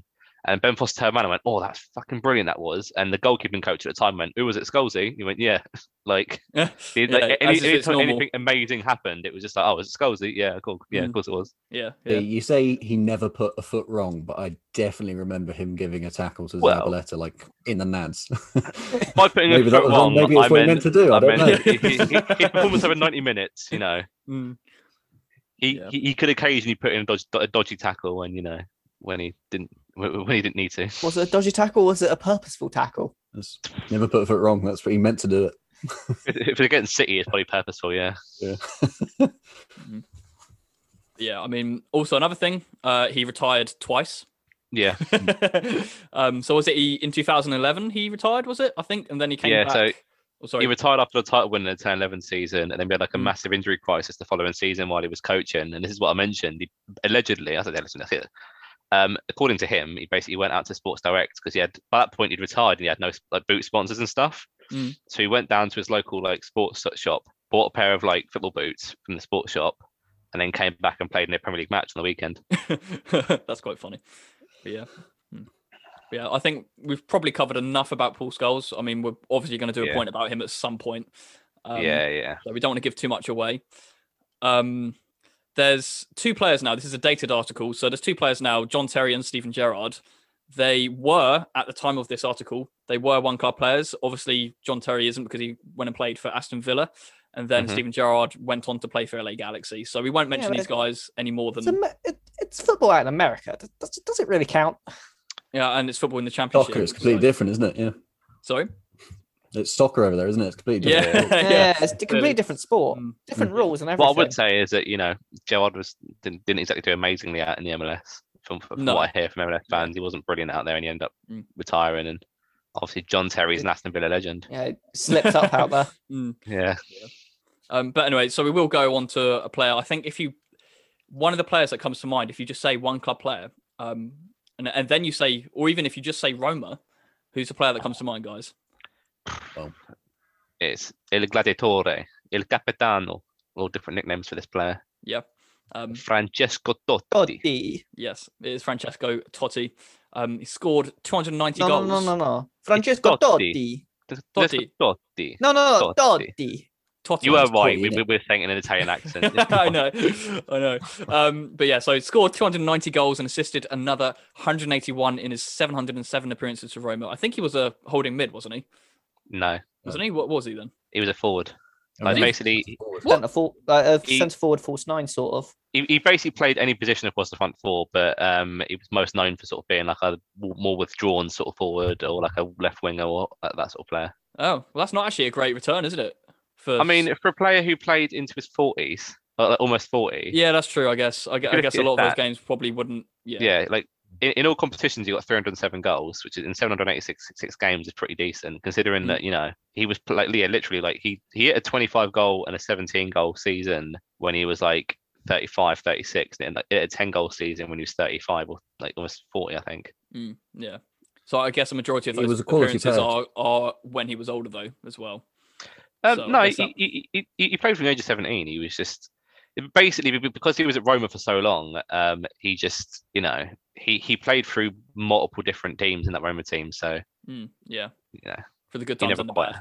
One of the things I remember most about Totti though was constantly getting red cards. He was very hot-headed. But I'm guessing it's I don't want to sound like I'm generalising, but it's probably like a very Italian footballer thing. There's a lot of Italian hotheads used to play, and he was definitely one of them. Balotelli. Yeah.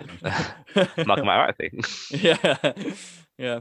I mean Totti. I mean he was obviously an amazing player. And I think if you go to the modern era, he's also one of the players that comes to mind because I know he had quite a few times where he was offered big money moves and he turned them down. I know Juventus was definitely one of them. He's one of the greatest Italian players of all time. I know from like a lot of Lazio fans who hate Roma with a passion, and as much as they dislike Totti because he played for Roma, even they can't deny like how good of a player he was. And the Lazio Roma fucking rivalry is heated, and even they're like, yeah, fair play. He is amazing. Like if you look at someone like this, not the stats, but necessarily like he's the oldest Champions League goal scorer in history, aged 38 and 59 days. Or at least he was when he broke the record.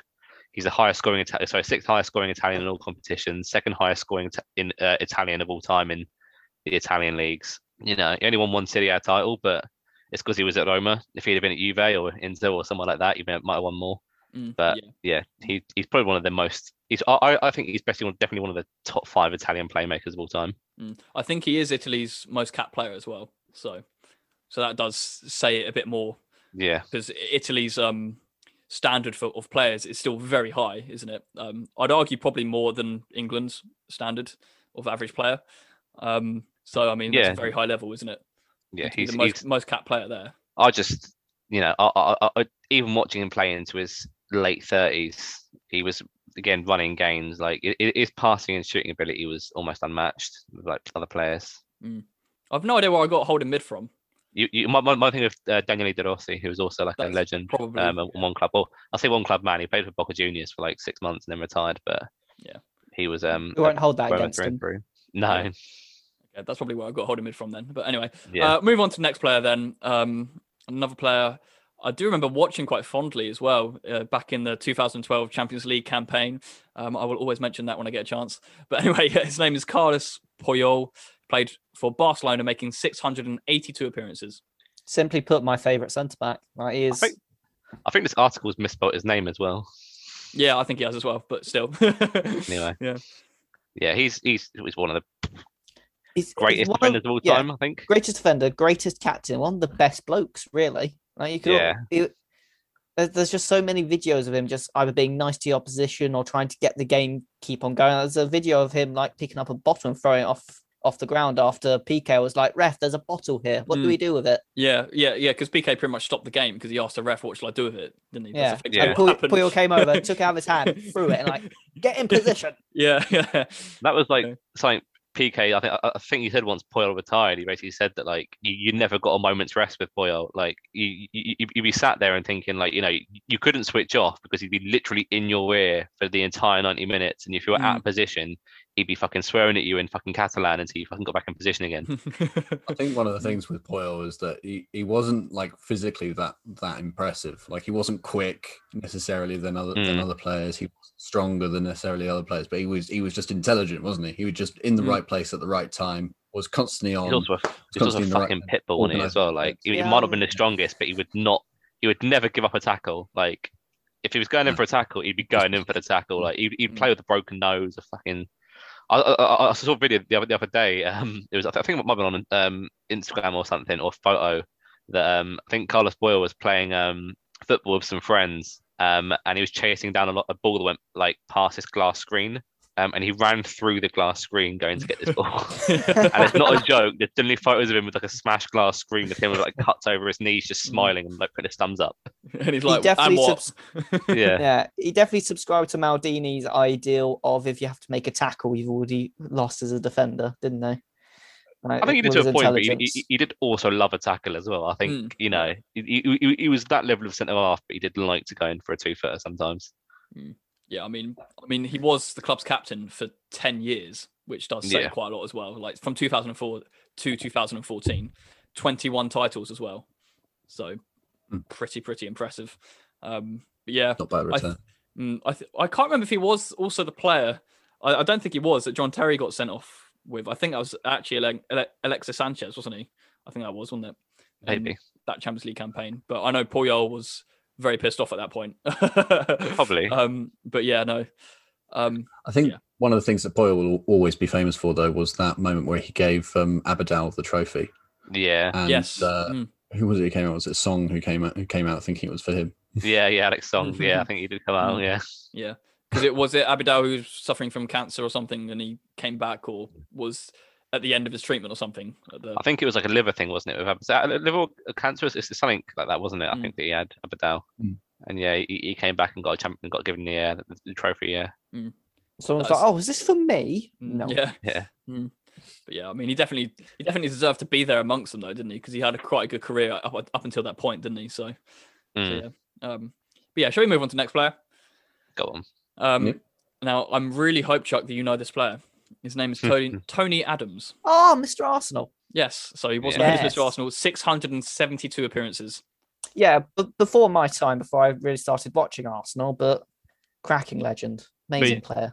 You'd been full when he retired, so yeah. I guess you would have watched too much of him, but I haven't seen too much of like videos been playing, but to get a statue outside the Emirates, you have to be pretty decent. I mean, like Henry and him are pretty much the only ones I know that got statues outside the Emirates. Probably a few others, but Tony Adams, he spent 18 seasons at Arsenal as well. So I mean, that's pretty good going for any career. Oh, for sure. I'd argue I wouldn't say that's average, but it's definitely what you'd aim for as a player, isn't it? 18 seasons.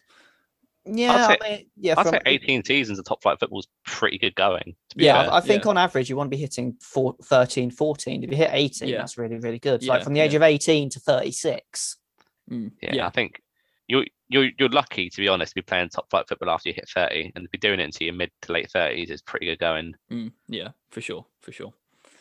But yeah, not much else to say about Tony Adams, to be honest. Unless Chuck, you've got more. Not really, no. No, okay. Well, then we're going to go on to the last player on my list, and we have spoken about him quite a lot in a special that's yet to be released. So we won't say too much about him, but it is Lionel Messi. He's made 770 appearances for Barcelona, and obviously known as one of the greatest players of all time, if not the. He's definitely one of the two, isn't he? I would say I think he is. Yeah. I would slightly disagree, but I'm probably biased in that sense. Yeah, I think he is the as well. I'm also saying the, so it's three against one. Yeah. I'd say he's the most naturally talented player of all time. I wouldn't say he's the best of all time. Yeah. But I mean, 770 appearances at the time of recording, it's 663 goals with 291 assists, which is absolutely mental. So I think that's a goal involvement every 62 minutes. So I think that's what I've got up here. Yeah, every 62.7 minutes. Yeah, so that's mad. He's quite a good player. Yeah. I mean, you'd have him in your five-a-side, wouldn't you? Yeah. I mean, you could have him and one other player in your five-a-side, and you probably still win the game. So yeah. I reckon I could, like, if you put me hungover after a night out and Messi in a five-a-side team, yeah, put you in goals. You could just lie down in front of the five-a-side goal. And I reckon me and Messi would still win comfortably most games. Yeah. So yeah, I mean that's Lionel Messi. That is all of my players. One thing I will mention, actually, just a quick caveat. We are going to be starting to do this new thing where, with our Patreon, we're actually going to be releasing specials on there. So like Lionel Messi, we're going to be releasing things on there. Just to encourage you guys to maybe support us if you can, because we would love some support and love to know you guys are enjoying what you're listening to. Give us your money. Yeah, well, there's this also that it's just we want to be able to give back to the people who genuinely enjoy us as well. So releasing these specials is the way of that we can do it. So yeah, that's our plan. But yeah, I think that's all my players though. So I've got a few if you want to go from here. I've got one for Ethan.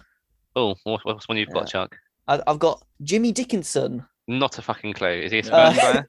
He is a Portsmouth player. Oh, is he? Yeah, he featured on the South Coast in the first, second, and third division between 1946 and 1965. Surprisingly, I'm not aware of Jimmy Dickinson. The only Pompey legend I'm aware of at that time is Alan Knight. If you can get that, that's up for him. He was played Pompey, but I don't think he's a one-club man. I've got a few extra one-club men here, which I'll be very impressed if any of you guys know. You might know some of these. I'm going to start off with Galatasaray legend Bülent Korkmaz. I've probably butchered that name, but say that name again. Bülent Korkmaz. Korkmaz. Yeah, Korkmaz. Not Korkmaz. No. We're not doing another filthy name video, Matt. Right, no. Yep, but yeah, he played for Galatasaray his entire career from 1985 to 2006. Made over 600 appearances for the club over that period. An amazing servant and probably one of the best Turkish defenders of all time. Another player that we mentioned earlier alongside Paolo Maldini is Franco Baresi. Had a 20-year career at AC Milan from 1977 to 1997. Everton legend Tony Hibbert, one club man, played there from 1998 to 2016. Absolute cult hero. Never scored a goal either. This is always a funny stat about Tony Hibbert. Never scored a goal. I didn't realise he played until 2016. I'm fairly certain from 2012 onwards he made a total of 20 appearances in 4 years. Oh, okay. Right, so he was a very sporadic player in that squad, wasn't he? Basically, ever since Seamus Coleman came in, he didn't really play much. Okay, that makes sense.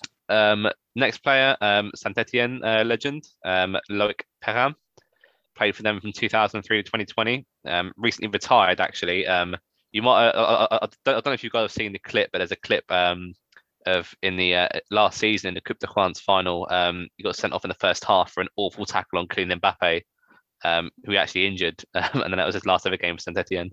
Well, that's pretty good. Giving Mbappe an ankle injury in the Coupe de France final. Yeah, potentially injuring the next best best player. Yeah. So that's interesting. Definitely. This player, I doubt any of you guys will know unless you're an avid Real Sociedad fan. But Xavi Prieto, is that how you pronounce it, Chuck? Xavi Prieto. Is that a good sure. pronunciation? Yeah, Xavi, sure. Why not? Anyway, it's more like a Xavi, like Xabi Alonso. But yeah, so he played for Real Sociedad from 2003 to 2018, making over 500 appearances for the club, scoring over 67 goals, which is pretty decent going for midfielder. This one you guys should know. Ledley King was at Spurs from 1999 to 2012. Yeah. Could have left the club, but I think he stayed at the club pretty much because his knees were like in absolute tatters, and they're willing to keep him on and play him in as many games as they could do. And just shatter his knees even further. Yeah, I remember like Harry Redknapp pretty much used to go and say that he never used to go and play. Like you used to come in, do a few like fitness exercises in the training ground, never trained properly, turn up on a Saturday, played like like an absolute fucking warrior, and then was on ice for the next 5 days. And is currently an assistant manager or assistant coach at Spurs under Jose Mourinho, which is surprising because they can't defend. Do 1 day work, 5 days late, and then 5 days of ice baths. The last one that I've got here, but there's probably way more to go over as well, is Gary Neville, another one of the Class 92, like Scholes and Giggs. Played for United from 1992 to 2011, and was arguably one of their best right backs in the Premier League for quite a long period of time. And then Bakary Sagna. I think Paulo Ferreira has a shout. I think Neville was better than Paulo Ferreira. I know. Yeah, that's my honourable mentions to the list. No City players. No one club City players. Phil Foden. A current player. Is that the only one I've got? Marcus Rashford. Scott McTominay. I'm just saying, if we're including Messi, then Phil Foden counts, surely. Yeah, but I mean, he spent a majority of his career. I mean, he's likely to retire within. Yeah, no, but he's likely to retire within the next 3 or 4 seasons, which I don't think Foden will. But no, doesn't go. Yeah. Anyway, okay, then that's going to be the end of my section. I don't know. I'd like to think Mason Mount would be as well. So we'll see what happens. Maybe even Reece James. I know Tammy Abraham won't be, but yeah, that's another point. Why is he leaving? That's something to talk about on the weekly wrap up, I think. So okay. Yeah.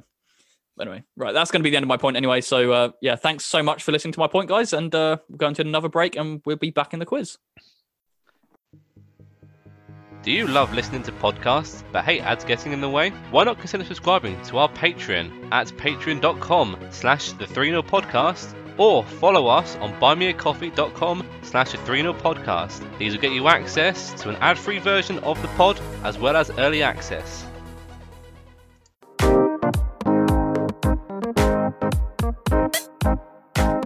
Hello guys, Connor here from the Bundle YouTube channel. We are not only a podcast but a source of your entertainment too. Here's a quick insight of when one of our members thought that the moon was actually bigger than the earth. Roxby being like, yeah, it's mad, that's bigger than the earth, isn't it? I mean, me and George just... Oh no. That time when we remember Gordon Ramsay screaming and made one of his chefs into an actual idiot sandwich. Idiots. An idiot. Mate, the violation on that. And lastly, when in school, we go back and touch on the most memorable moments. I need to get to my lesson, whatever. You're on the wrong side, doesn't matter. No. And he goes, he gets there, and you go, oh no, you got to go all the way round. Turn around. You can find us all on The Bundle on YouTube, or find us on Instagram, which is at @the_bundle_, Twitter at @the_bundle__, Facebook, which is The Bundle Podcast, and finally TikTok @the_bundle_.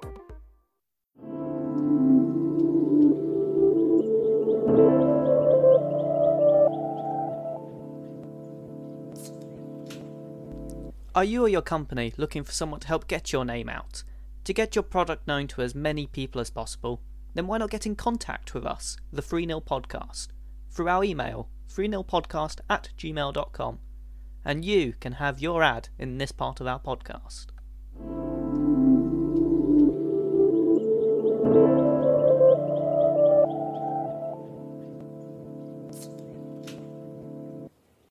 Welcome back, everyone, to the 3nil Podcast. Thank you for listening to that ad break. And it is now on to everyone's favourite part of the show, obviously. It is Ethan's quiz. This week, we are joined by guest Joel, who will be competing against Matt to work out who can guess the footballer based on facts that I give them. We're going to have a rule. We're going to stick to the rules this time. The rule being that you're allowed one guess per fact we give you. There was a contentious decision last week, but VAR ruled... cheated. VAR, yeah, the week before last, sorry. VAR ruled there was no clear and obvious error, so it was not given, Chuck. Apologies, but, Matt's just got better lawyers than I have. VAR is That's all that is. Same thing over and over again. You're basically saying I'm Manchester City. Is that what you're saying? You are the Manchester City of this quiz. I accuse you of stuff here, just rolls off you like water off a duck. Anyway, getting to the quiz. So we'll need a buzzer from yourselves. Matt, what's your buzzer? Nice. All your listeners will love that. Joel, what about you? What's your buzzer? Okay, very similar, but Yeah. All right, I'll try and go deeper. Yeah. It's like a sort of like deathcore scream into the mic. This is doing instead. I'm sure our audio listeners and listeners in general will love that. Try to do something Scottish, Joel. Oh, God. What Scottish? How's that work? Hey. Anyway. So getting to the quiz. I will start with the guess this week. The guest will get the first. I'll say the first guess. Actually, no, we won't get a first guess, will they? Because it's the first person to buzz in. Yeah. So we'll just start on the first player. Well, so can I just ask? Chuck's not going to be used because having him as an additional person probably isn't going to help, I assume. It's not. I'm here as moral support for when you guys feel, a bit sad or something. But we're doing one guess per clue. Yes, Ethan. Yes, that is correct. Yes, one guess per clue, Matt. Chuck's I'm VAR. Yeah, I'm VAR. Okay, right. He will rule if I fuck it up, which I'm bound to do. To be fair. Yeah. I've got my mic. I've got my mic, Ethan. No, we have 5 players here. Check my power pack. That will be part of the main game, and the 6th player will be worth a certain number of points I determine, depending on how close the game is. You guys will work out how this works. There's not really many proper rules to it because we're all just absolute idiots who just fuck about on a podcast. Anyway, the first clue about this player. I was born on the 27th of June, 1977. How old does that make him? 43. 43. Okay. Any? Go on. Michael Ballack. Incorrect. Any guesses on Joel's side? There you go. Okay, there you go. Owen Hargreaves. Incorrect. I was born in Madrid, Spain. Oh. 43, Madrid, Spain. Rather than Madrid, England or Madrid, Italy. Yeah. Carlos Puyol. Incorrect. He wasn't born in Madrid. Yeah, I was going to say I'd expect to be like Catalan, but still. Xavi. Incorrect. I spent the majority of my career in Spain, but had spells in Germany, the Middle East, and America. Xavi Alonso. Incorrect. David Villa. Incorrect. I was the highest ever goal scorer for Real Madrid until Cristiano Ronaldo overtook my record. Raul. That is correct. Yes. Well done, Matt. You get the first point this week. Joel's furious. He knows it. He knew it. He just couldn't quite get there in time. I was in quick enough. Yep. Yeah. I'm going to VAR. Checking for an offside. No, Matt's clear. Okay, no clear and obvious error this time. Cool. There we go. So that was Raul. Real Madrid legend, played for Madrid, Schalke, Al-Sadd, and New York Cosmos. I didn't know he played for Schalke. That's an interesting one. When was that? Spent 2 years at Schalke. 2010 to 2012. Was that before or after Madrid? After, is it? Don't mention 2012. Don't mention 2012. Yeah. Anyway, okay. This is the next player. I was born on the 11th of January, 1987. Making me 34 years old. Are we allowed to know if he's still playing? That's a no then. Okay. Inconclusive. It's not a yes or a no. I've just not given you an answer. Yeah. Go on, Joel. You've given your eye. I did buzzed in, didn't I? Sergio Aguero. Don't think he's that old. Incorrect. Is it? Oh crap! I just forgotten who I was going to say. No, I had it as well. It's not old crap. I forgot what I was going to say. No. Oh, don't worry. We'll have to move on. Okay. Yeah. I was born in Sheffield, England. Jamie Vardy. That is correct. Yes! Jesus Christ. Wow. Matt's tune left at the moment. I think you mentioned that when we covered him in the podcast recently. I think it was about England and maybe stuff. I think you were mentioning about just Jamie Vardy's like like attitude and stuff, and the way he plays. You just got a player from Sheffield just like tearing up the lower leagues. I think that's what stuck out in my mind. I don't even remember that, so if I did, well done. Anyway, the next player. I was born on the 5th of November, 1992, making me 28 years old. Oh, a young'un this time. Who we say was 28 recently? Jesse Lingard. Incorrect. No, I'll just carry on. I was born in Pescara in Italy. I didn't get that, sorry, you broke up. I was born in Pescara in Italy. Is it Insigne? Incorrect. I think he's a bit older, actually, isn't he? But is it Icardi? Incorrect. I thought that could have been right. I started my career in Italy and I spent the majority of my career in France.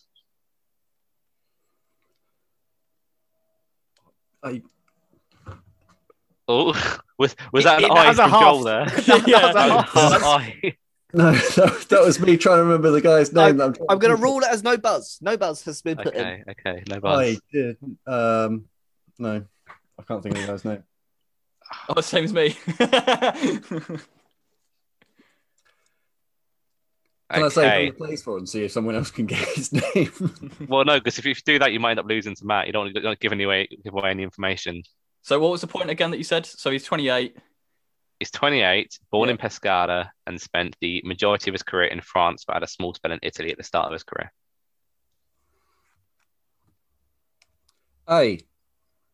His name like Verratti? That is correct. I'll give it to you, Marco Verratti. Nice. That was what I was trying to think. I just couldn't remember his name. Yeah. I knew it began with a V. The 5'2" midfielder. Yeah, the next question, or 4'8", mate. What does it matter? Is your height up pretty much? The next clue would have been that I'm a regista or trequartista, which is the position that I play, and I'm known to be a diminutive playmaker. Which you might have got it then if I'd have had a French playmaker, but anyway. It's still the same player that I was thinking of. I just couldn't remember his name. There you go. There we go. The next player. I was born on the 12th of July, 1991, making me 29. Eden Hazard. Incorrect. It's worth having a guess, isn't it? Yeah. Who's about 29? I don't know. I now can't think of any 29-year-olds.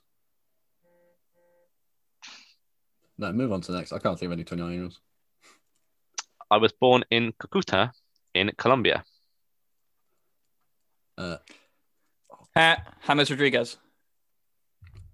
That is correct. You didn't say I, Joel. If you just said I, you got it. Well, again, I was trying to remember his name. For some reason, I went Renato Sanchez. It was my mind. Anyway. All right. So, as much as Matt is now 3-1 up, we do have a special player at the end, so you can always bring it back in the end. Oh, whoa. So don't worry too yet. I know. I'm switching the rules up, as I told you. There's no real rules in this game. I'll make it go along. I'm all right. Okay. I guess I'm the one keeping the rules here. The penultimate player. I was born on the 10th of April, 1973, making me 48 years old.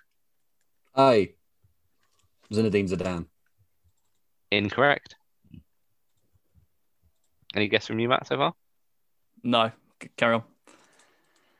I was born in Sao Paulo in Brazil. Is it Roberto Carlos? Fucking hell, Matt. Yes, correct. Yes.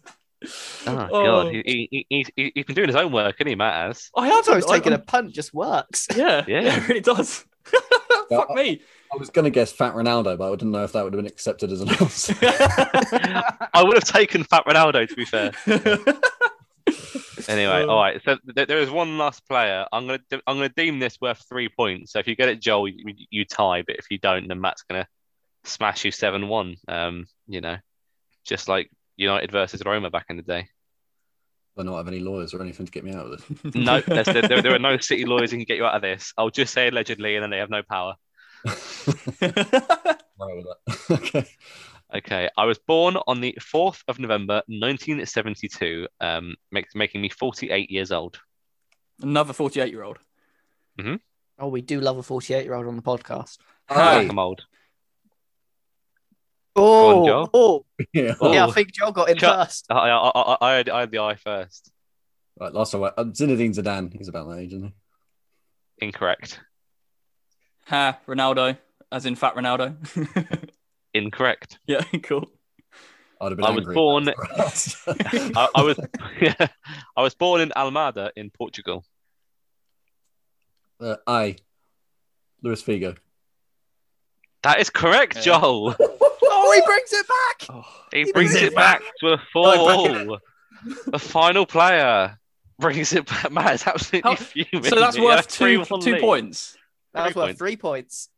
Why? I told you we make up the rules as we go along. How is that fair? We all agreed to the rules. Exactly. We have the VAR booth here. VAR booth. What do you say? Yeah, Ethan did claim it to be worth 3 points, so it was worth 3 points.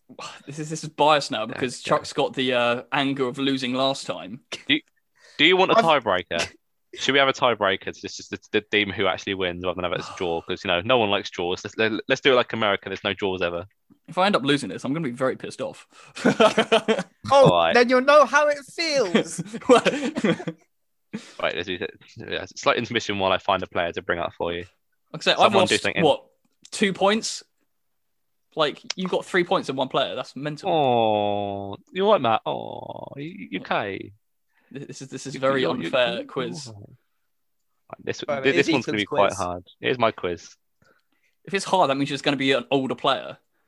So I'm just not going to stand a chance. Even though I've done pretty well with the older players, apparently. But that's exactly shit guessing, though. Anyway, the tiebreaker is now here. I was born on the 8th of May, 1978, making me 42 years old. Michael Ballack. Incorrect. Buffon. Incorrect. I was born in Planaltina in Brazil. If you couldn't tell, I've never said that place before, so I was really struggling to try and pronounce that. Planaltina. Planaltina. Yes. Ronaldinho. Incorrect. Now, we had Ronaldinho the week before. Can't have Ronaldinho again. Ronaldinho is the player who he cheated on. He cheated. VAR gave it as a... didn't rule it out. Any guesses from you, Matt? No. Carry on. Okay. I spent most of my career as a centre-back. I don't know any Brazilian centre-backs. David Luiz, but it's not him. Wait, no, not that old, though. I can think of a right-back, but I can't remember the centre-backs. No guesses so far? All right. Cafu. Incorrect. No, I can't remember. I spent the majority of my career in Brazil. However, I had spells in Germany and Italy as well. And also a short spell in India. I honestly have no clue who this guy is. It could be going a while here. Yeah. Okay. I started my career at Guara in Brazil, moving on to Internacional, Bayer Leverkusen, Bayern Munich, Inter Milan, Juventus, Sao Paulo, Palmeiras, FC Goa, Gama, and ending my career in 2020 at Brasiliense. Ethan, I'm going to quickly send you a message on Discord because I think I know who it is. No, it's not him. I was going to say Gilberto Silva. No, that's incorrect. He's a centre-back. From Brazil. I sent you the message, Ethan. Retired last year. Well, this is definitely cheating, isn't it? He's not playing, is he? Mm. Okay. Who on earth? I don't know any Brazilian centre backs that old. I have one. Because he was born in Brazil doesn't make him necessarily Brazilian. I have won 3 Bundesligas, 3 DFB Pokals, and also a treble in 2009-10 under Jose Mourinho, should I say? Carvalho. Incorrect. If you don't guess it, we'll have to have another fucking tiebreaker in a minute. Jesus Christ. Who the fuck was that? Have I mentioned him before? No. My full name. Incorrect. My full name is Lucimar Ferreira da Silva. Still have no fucking clue. Christ almighty, you guys. This must be a draw, surely, then. Yeah. No, we're going to have another tie break if you can't get this one. We'll do another one. Yeah. Okay, so I'll give you this player. It was Lucio. Still don't know who he is. No, never. Lucio. You don't know Lucio? No, it doesn't ring any bells. See, this is the issue with the most knowledgeable person on the pod doing the quiz, because then when there's someone that he thinks, oh yeah, they don't know, when we actually have no idea. there's going to be some football fans who aren't happy. I'll link you to the Wikipedia page quickly. Okay, don't get me wrong, I've heard of him. I didn't know he was Brazilian or anything like that. Like, didn't know where he played. I recognise the name. All right. Give me a second. Find another player. Yeah. All right, there we go. So we've gone through 8 players. Exactly, and Matt still thinks he should have won, but fuck you. Well, I've got 5 of them. You got 4 of them. 4 of them. Okay, it's not enough. It's not how this works. Yeah, exactly. Apparently not. Ethan decides how this works. This is a democracy. This is a dictatorship. Right? Yeah. Anyway, hopefully the final player. I was born on the 31st of May, 1989, making me 31 years old. I mean, I think I'm a 31-year-old now. It's finding it hard to think of a 31-year-old. Aspilicueta. Incorrect. I think he's 30 though, actually, but still, yeah. Cavani. Incorrect. I'm not going to give you his place of birth because it'll give it away immediately. So I'll give you the position that he has played for. I have mainly played as a forward or an attacking midfielder, in my career. Sergio Aguero. Incorrect. Any guesses from you, Matt? Juan Mata. I think he's a bit older than that, but incorrect. Yeah.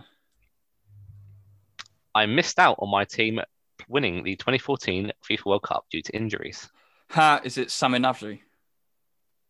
Incorrect. Or did you say 2014? Yes. Incorrect. You've already given your guess. Yeah.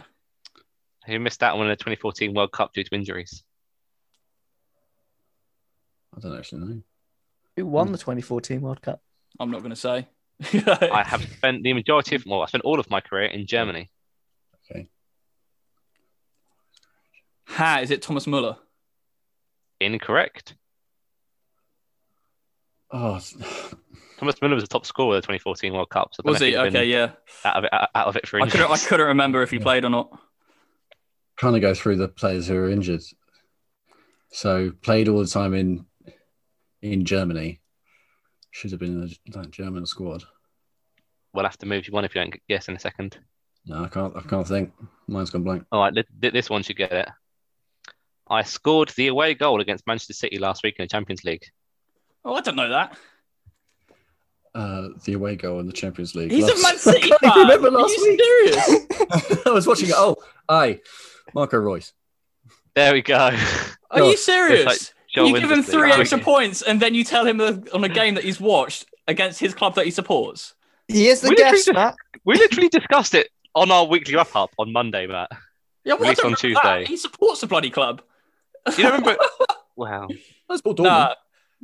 Nah, that's not right. That's not right. Is it not? Is it not right? That's not right. Well, just as I thought that Heung-min Son is a little fucking pussy who shouldn't have gone to the ground, you can get over it and fucking come back next week and try and win again, Matt. Okay. Because the winner is Joel. He's got the lawyers. He's got the money of Man City. He fucking bought his way to the favouritism. That's what that is. He's PayPal'd me 40 quid to fucking bribe me to win the game anyway. So anyway, Matt might think he's hard done by, but if you knew, I think everyone will. Only thing people remember is the winner. Exactly. No one finished second. No, I remember. I mean, I didn't though, did I? Like in real terms. I mean, according to this, you finished second, Matt. According to everything that matters, you finished second. Nah, that's not on. Anyway, Matt can continue to be upset by this, but thank you all very much for listening to this week's episode of the 3-0 podcast. I want to say a quick thank you to Joel. Thank you very much for joining us on the podcast and being our guest this week. Pleasure. Anytime. Also, and that's pretty much going to be it for us now. I think we're going to all say goodbye to you now. So, Matt, do you want to say goodbye? That was a terrible quiz. All right, there you go. He's still butthurt. Chuck. That was an amazing quiz. Exactly. I had fun. I hope you guys had fun listening to us, and tune in next week. The truth is a damn hard pill to swallow. I'm reaching out, but all I feel is hollow. I wanna make you work, but all I do is make you worse. The truth is a damn hard pill to swallow.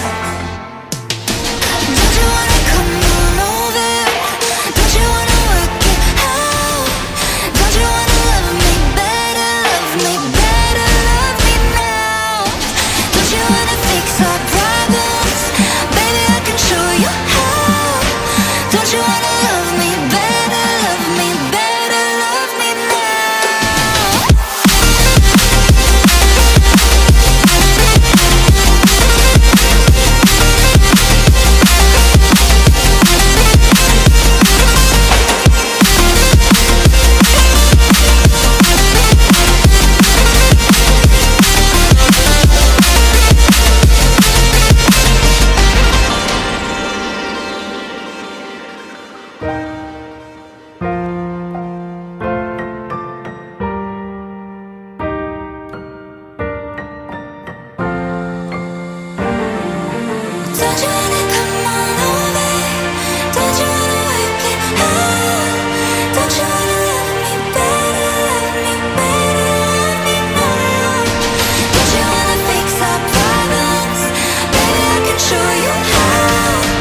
Don't you wanna love me better, love me better, love me now? Don't you wanna love me better, love me better, love me now?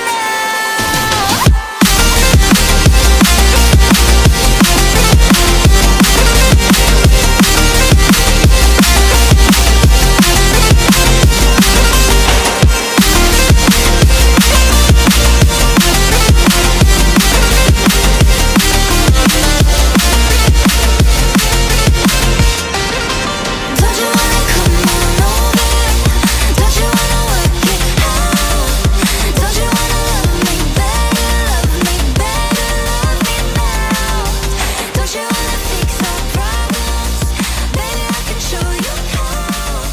Don't you wanna love me better, love me better, love me now?